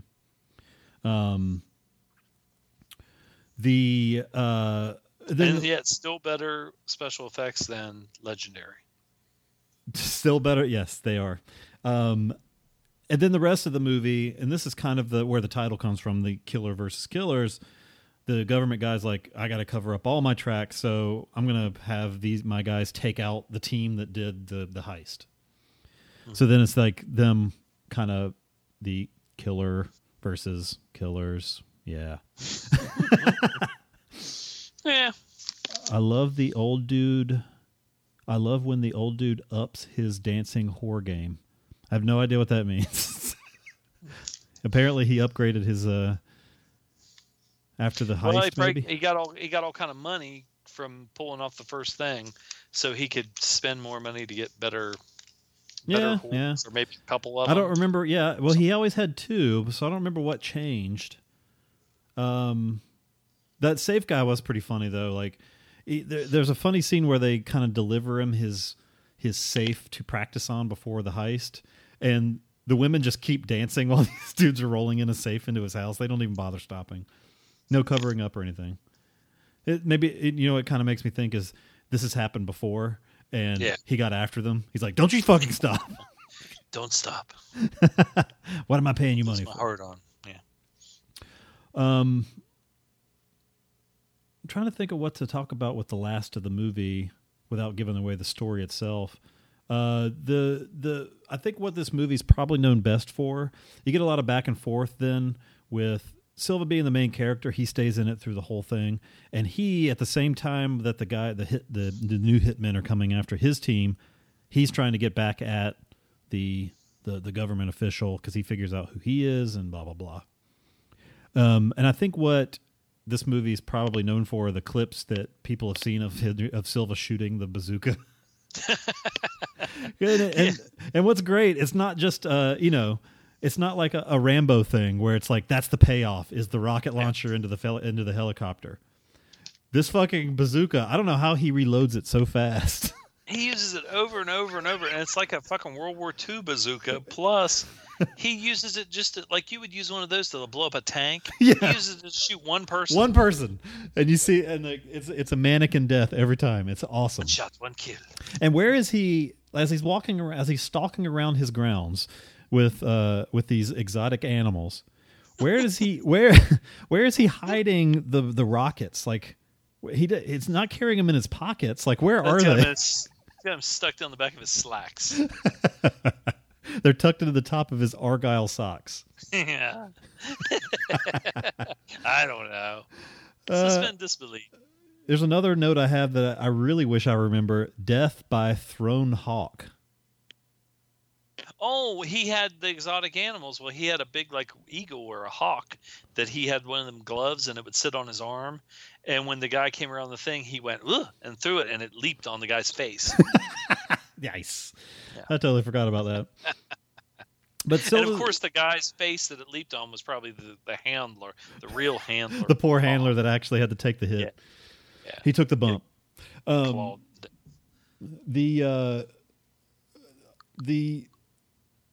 let's get into your notes here because I'm just going to keep just naming examples of stuff. Okay. Wait a minute. Okay. And I'm having trouble remembering like details of the movie other than my notes. Two dancing naked girls. What the fuck? Safecracker. Yep. There was I think Silva. I don't know if it was Silva or if it was Ferrari. Was looking at the Bo Derek Playboy, the famous one that had Bo Derek in it, looking at her centerfold. There, for some reason, there was a naked woman on a trampoline, bouncing up and down. Was that the upgrade of the dancing whores? Maybe. Might have been. Yeah, it might have been. There was I think it was one of the main henchmen of the killers that was sent after Silva and his group that had a leather outfit. Like he had a brown leather jacket and brown leather pants that all matched, and that was way too much leather. And he had to be sweating, man. God. That's not the most breathable fabric. High-tech walkie-talkies. Well, it was like 1980 something, so. Silva had a cheetah and a bazooka. Wasn't he walking at one point with both? Doesn't he have the cheetah on a leash? Yeah. Oh, yeah. On a leash. Get off the roof and shoot every which way, but loose. So when I saw that, I wondered if whenever the movie Every Which Way But Loose came out, but I think I was in high school when that was out. So that's a 70s movie, yeah. Get off the roof and shoot every which way but loose. Somebody said that. I might have been Silva. You said it like Silva, so we'll go with that. Yeah. Let's see. Silva's bazooka is amazing. This is like Commando. Silva's eagle attack. He is the Beastmaster. Yes. And Fiats blow up really easily. Cars fucking blow up everywhere. I think I think I remember it kind of runs off the road and it just drives up onto an embankment and then just randomly explodes. Yeah, they instead of using fuel, they ran on nitroglycerin. Yeah, and I don't know what it is. I'm sure it's a bit of strange homophobia on my part, but when two guys, and you see this a lot in these Italian riding the motorcycle together. Yeah, two guys riding a motorcycle together. I remember when I was even just probably in grade school, my Uncle Jerry had this Bull Taco motorcycle. It's like a dirt bike. Yeah. And it seemed big to me back then because I was just a little kid, but I mean now it's probably be like a small bike. But he gave us rides on that thing, and even then, he didn't have a shirt on, and you're supposed to wrap your arms around his waist. I didn't even want to do it then. I was like, ugh. Was he hairy? That makes it worse, I think. He just kind of had a gut. Now, I had to share a moped, a scooter, with my ex-father-in-law in Key West. I was the driver, so he had his arms on my waist, and it was 95 fucking degrees. It'd be funny if he just leaned forward and whispered in your ear, "I love you." I wish you had married my daughter and me instead. I love you so much. Do you feel that? You like this hot breath on your neck? I don't know, man. Oh, that's very intimate. But so you see that? I'm trying to think what movie it was in.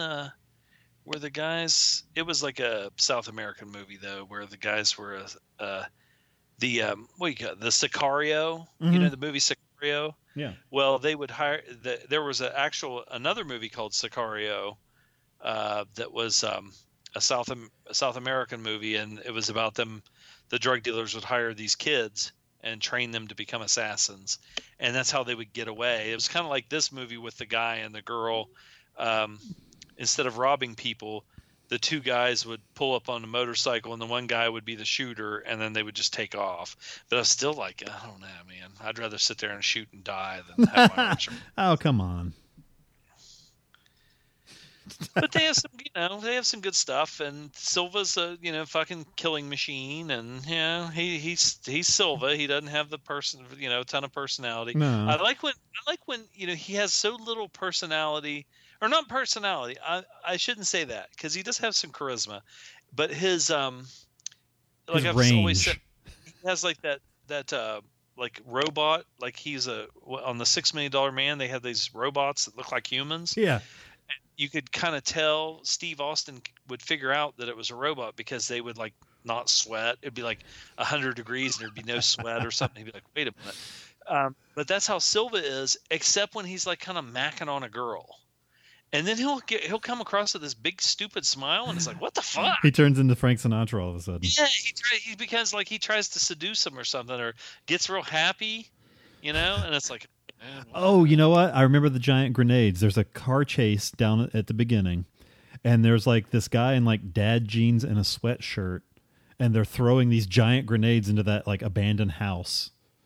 Yeah, I remember that now. That was another part of the team. Somebody from there. Yeah, it was like they were hiding in like a kind of a bombed out abandoned building or something, and it blew it wasn't, the grenades weren't like giant, like they were as big as a basketball. They just, when they blew up, they blew the fucking, I mean, like it would be like one hand grenade and the whole building would like fucking explode. Yeah, I see what you're saying. That's all I have. Like I said, it's hard to remember a lot of it. Yeah, and this is by no means a serious nor deep movie, but it's fucking rompy. It's like Eurocrime 80s style. It doesn't compare to DeLeo's other stuff. The what is that trilogy? I always forget the name of. There's Manhunt. There's DeLeo trilogy. Milano Calabro.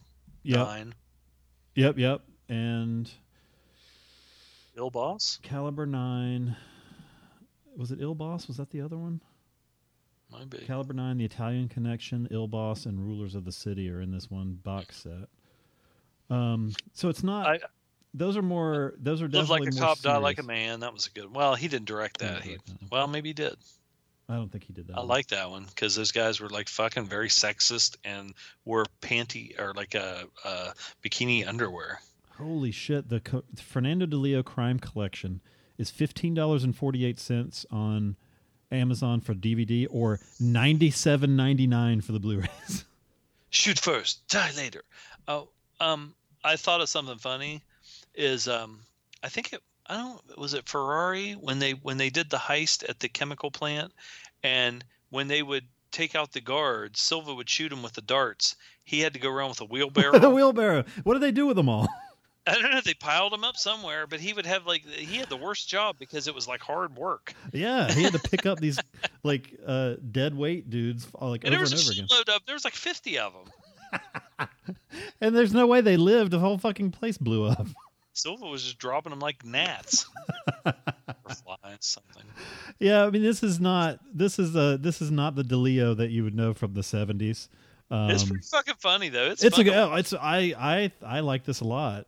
But honestly, somebody else could have directed this. You'd never know that it was DeLeo compared to the other movies if you're used to those. So he must have been some kind of a second unit director or something on Fistful of Dollars.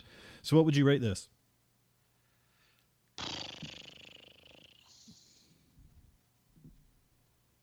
An 8. I give it an 8 too. I thought it was really good. I thought it was very entertaining. Very entertaining. Yeah. Oh man, the password changed for Yeah, I was going to say maybe I should check see if we have any FeedSack email. But Gmail thing. Okay, I did one of the bonus shows, and I checked them, and there was a couple people that left us emails, and I acknowledged it. In the thing. Okay.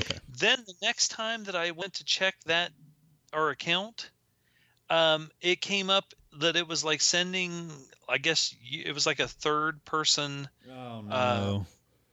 Thing where to see if I am who I say I am. Mm-hmm. So I guess it either sent you an email or to your text or something. I'm like, fuck, I ain't gonna get that. But why didn't it do it the first time? I don't know. Let me see if I can remember the password. Well, they've been having a lot of shit with people hacking emails and Yahoo and Gmail and all this. So good. It's always the password. It's good to have that shit. I'll tell you what, because I signed up for this thing. Like a credit detection thing, and somebody had hacked one of my emails, and it said to get in there and change your password, and then I started doing the third party, authentication and everything. WordPress. I definitely checked that on when I did my taxes, because I had like two people that I work with that when they filed their taxes through like TurboTax, the IRS sent them a thing and said, "You've already filed a tax return." And they didn't. Oh, Somebody you know what? else, That someone has your password thing it was a notification that you had signed in from West Virginia. Yeah, that's me. That's all that was. WordPress. Olga wants to know if we want to buy DesiSilvaandGold.com. I own this. Yeah, I see you own a similar domain. Would you like to buy this one? WordPress. Jay Spear wrote back at Christmas. He sent that might have been the one that I got. Said But Killer versus Killers. I mean, you can do far worse with these kind of movies. This is not standard fare 70s Eurocrime. It definitely has more of an 80s touch to the entire thing. But man, if you are in the mood for just a silly kind of Euro feel action movie, it's funny. It's good. I liked it a lot. You want to bring the show down for a second? Down? What do you mean? Oh yeah. I'm always ready to bring the show down. Well, I mean, like in a emotional way. Oh, definitely. Woke up today before we started the show and had an email from my sister that said Bill Paxton had passed away. Oh, I saw that. Yeah, that's at 61. I changed the Silva and Gold Facebook group thing to. And I was in shock because you see, well, first of all, you see so many people that'll post like, hey, Liberace passed away, and then somebody will be like, hey, dumbass, he passed away 30 years ago. After you get a whole bunch of rest in peace things because people just like to be dicks online. Right. And I thought maybe that's what this was. Another hoax coming in. Yeah, I guess he was having some kind of surgery and. Oh God. And he's like a big, thing in our kind of community because he's, first of all, I can't remember if it was Mike Ensley or somebody had said that they met him and said he was just a really nice guy. And he just had that, he has that show Training Day that just came out, which is based on the Denzel Washington movie. Yep. And, from what everybody that I know that's watched it said they really liked it and thought it was good. And then this shit goes down. So. Yeah, I don't know what kind of surgery it was he was having. I'm curious to know if he's been ill or something or. I love the Edge of Tomorrow with Tom Cruise, where he played the sergeant, and of course they do the same thing over and over and over. Yeah. But also, he as the director, he did that. What was the one he did with Matthew McConaughey and Frailty and Frailty? Yeah, he did. Yeah, that was good. He did that. Hatfield and McCoy's. Like Emmy, like I think they won maybe they're just nominated for an Emmy. I'm looking at his stuff here. Oh, he was in Commando. Speaking of which, Commando came out the same year as this movie. Well, I guess Arnold must have liked using him because he was in True Lies too. Remember, he was in Terminator also. Yeah, trying to seduce Jamie Lee Curtis in Terminator. Yeah, he was in Terminator. Streets of Fire. And he played Chet. Crazy Mama. Yeah. Uncredited in Crazy Mama. Tombstone. Predator 2. Jesus Christ. Fucking aliens, we're fucking dead, man. We're fucking gonna die, man. Near Dark, the vampire movie. Yeah, that's just. I never have seen that. Oh, it's good. You should watch it. That's James Cameron's wife directed that. Catherine Bigelow. It's that's just such a fucking shame. I mean, so then of course we lost George Animal Steel and Ivan Koloff, Chavo Guerrero, and on a lesser note for wrestling fans, Bruiser Bob Sweetan, who was deported from the United States for sexually molesting his own daughter. Ew. Oh, and what's her face? Nicole Bass died too. Yeah, Nicole Bass, was Howard Stern show and all that. She was in wrestling a little bit, ECW and some stuff like that. She was in WWF for a little while. Yeah, but yeah. What are you gonna do? Time passes on, and people, She was only 52. Paxton, he got a lot of work, and I don't think I ever saw him. I think he was one of these people that just got it. Yeah. Like with his characters, he was in. I was just looking. He was in Nightcrawler. He was good in that show about polygamy. Yeah, I never watched that. I remember I heard good, about it. That was a good show too. It was like a HBO or. It was one of those Showtime maybe. But he would just show up, like in the movie Haywire. It had like an all-star cast. Gina Carano, that was her, thing. And he just kind of showed up, played her dad in a small part, and he was really good in that. Big Love, that was the name of the show. Yeah, like I said, I mean, he had some movies that weren't super successful, that he was always good at, and he kind of played a lot of times. He played sort of the same kind of redneck kind of guy or whatever.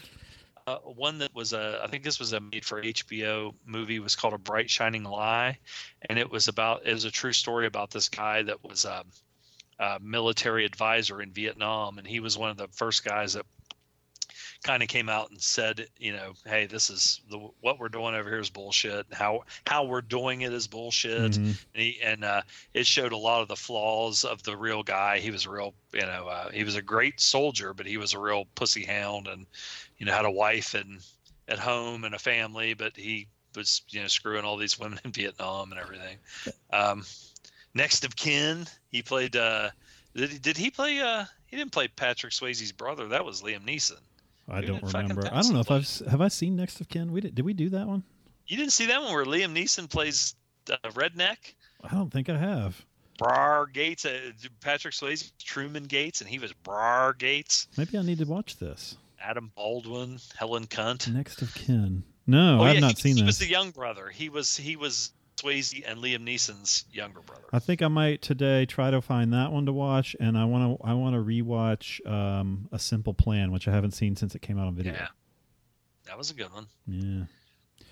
Anyway, well, that was one of those ones where they kind of. I was thinking about that the other day with like Willem Dafoe.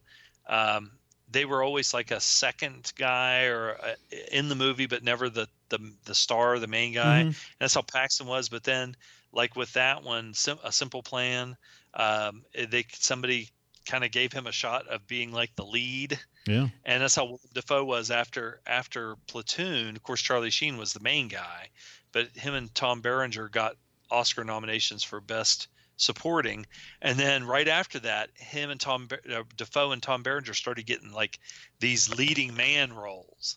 Yep. And for Dafoe, he was always, I mean, he was one of these guys that I know a lot of women he had kind of a weird look, but some women would think he was sexy, but it was like, okay, they would put him in a role that would normally be like, I don't know, like a real handsome, like a Hugh Jackman kind of part. You're like, wait a minute, he's not that. Yeah, he's kind of creepy looking. Yeah, like a vampire or something. And then like Bill Paxton kind of, had that thing too. And I think that Alamo, what was the one about Texas that he did here recently? It was like a miniseries. He played, I think, Sam Houston. Well, I think he was from Texas. Texas Rising? That was kind of like I don't know if I would say like not an homage to Westerns, but more like just a what do you call kind of from the heart, a passion project. Jeffrey Dean Morgan and Ray Liotta. Right. Yeah. Brendan Fraser. Yeah, I remember it was on like Jeff Fahey, who does all those Christian movies now. Well, does he really? I think so. Yeah, more power to him.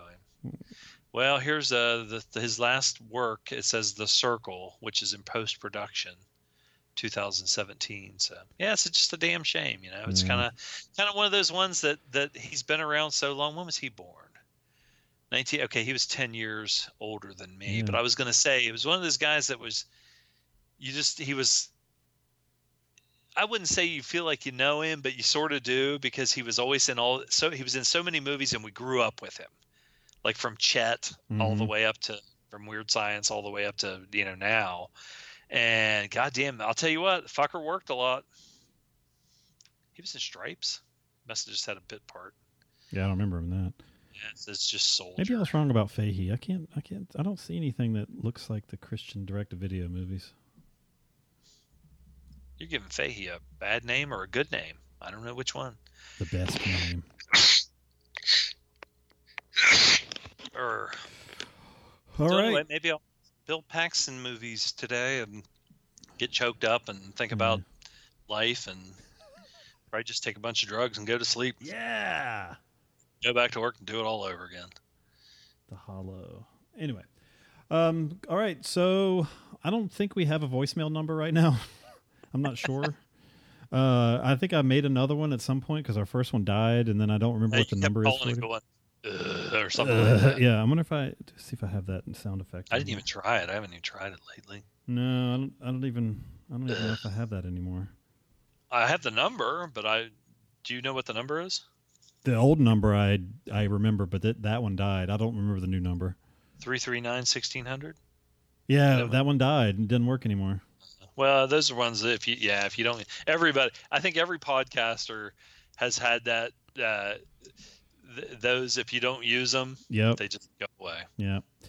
But we still have silvagoldpodcast@gmail.com. So if you want to send us an email or record a little MP3 or something to send as a voicemail there, please do.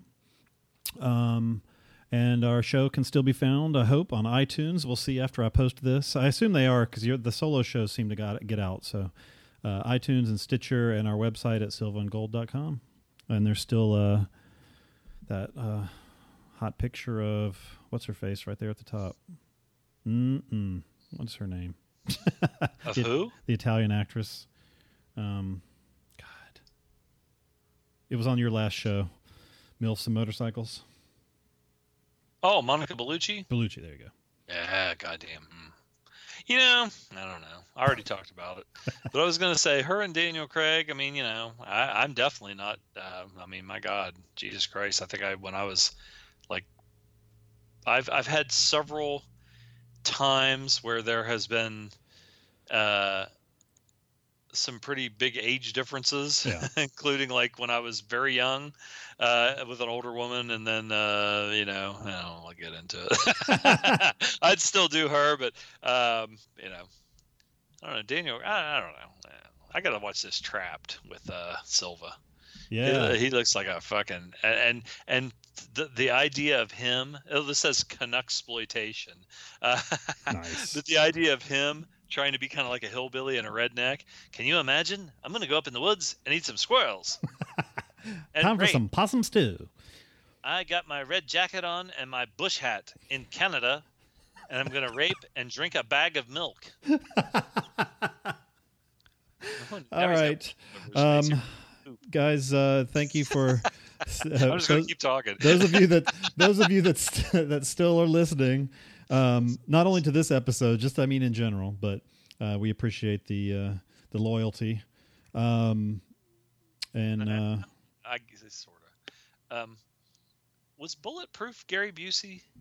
Yes. Okay. All right. Go ahead. I'm sorry. I didn't mean to interrupt. Well, that's it. That's all I got. Do you have anything else? I have nothing. God, it's late in the day. Fuck, I slept so long today. It feels like I've wasted the entire day recording. Just did. Yeah. See, now you remember why we started. Yeah, I need time to be depressed by myself. Damn it! I have one day off and spend 5 hours in front of the computer when I sit for 8 hours every day. Anyway, Well, thank you guys, and I guess until next time, this is Loaf Oot. Goobly. Just all oot. Bye-bye. It's like the time machine.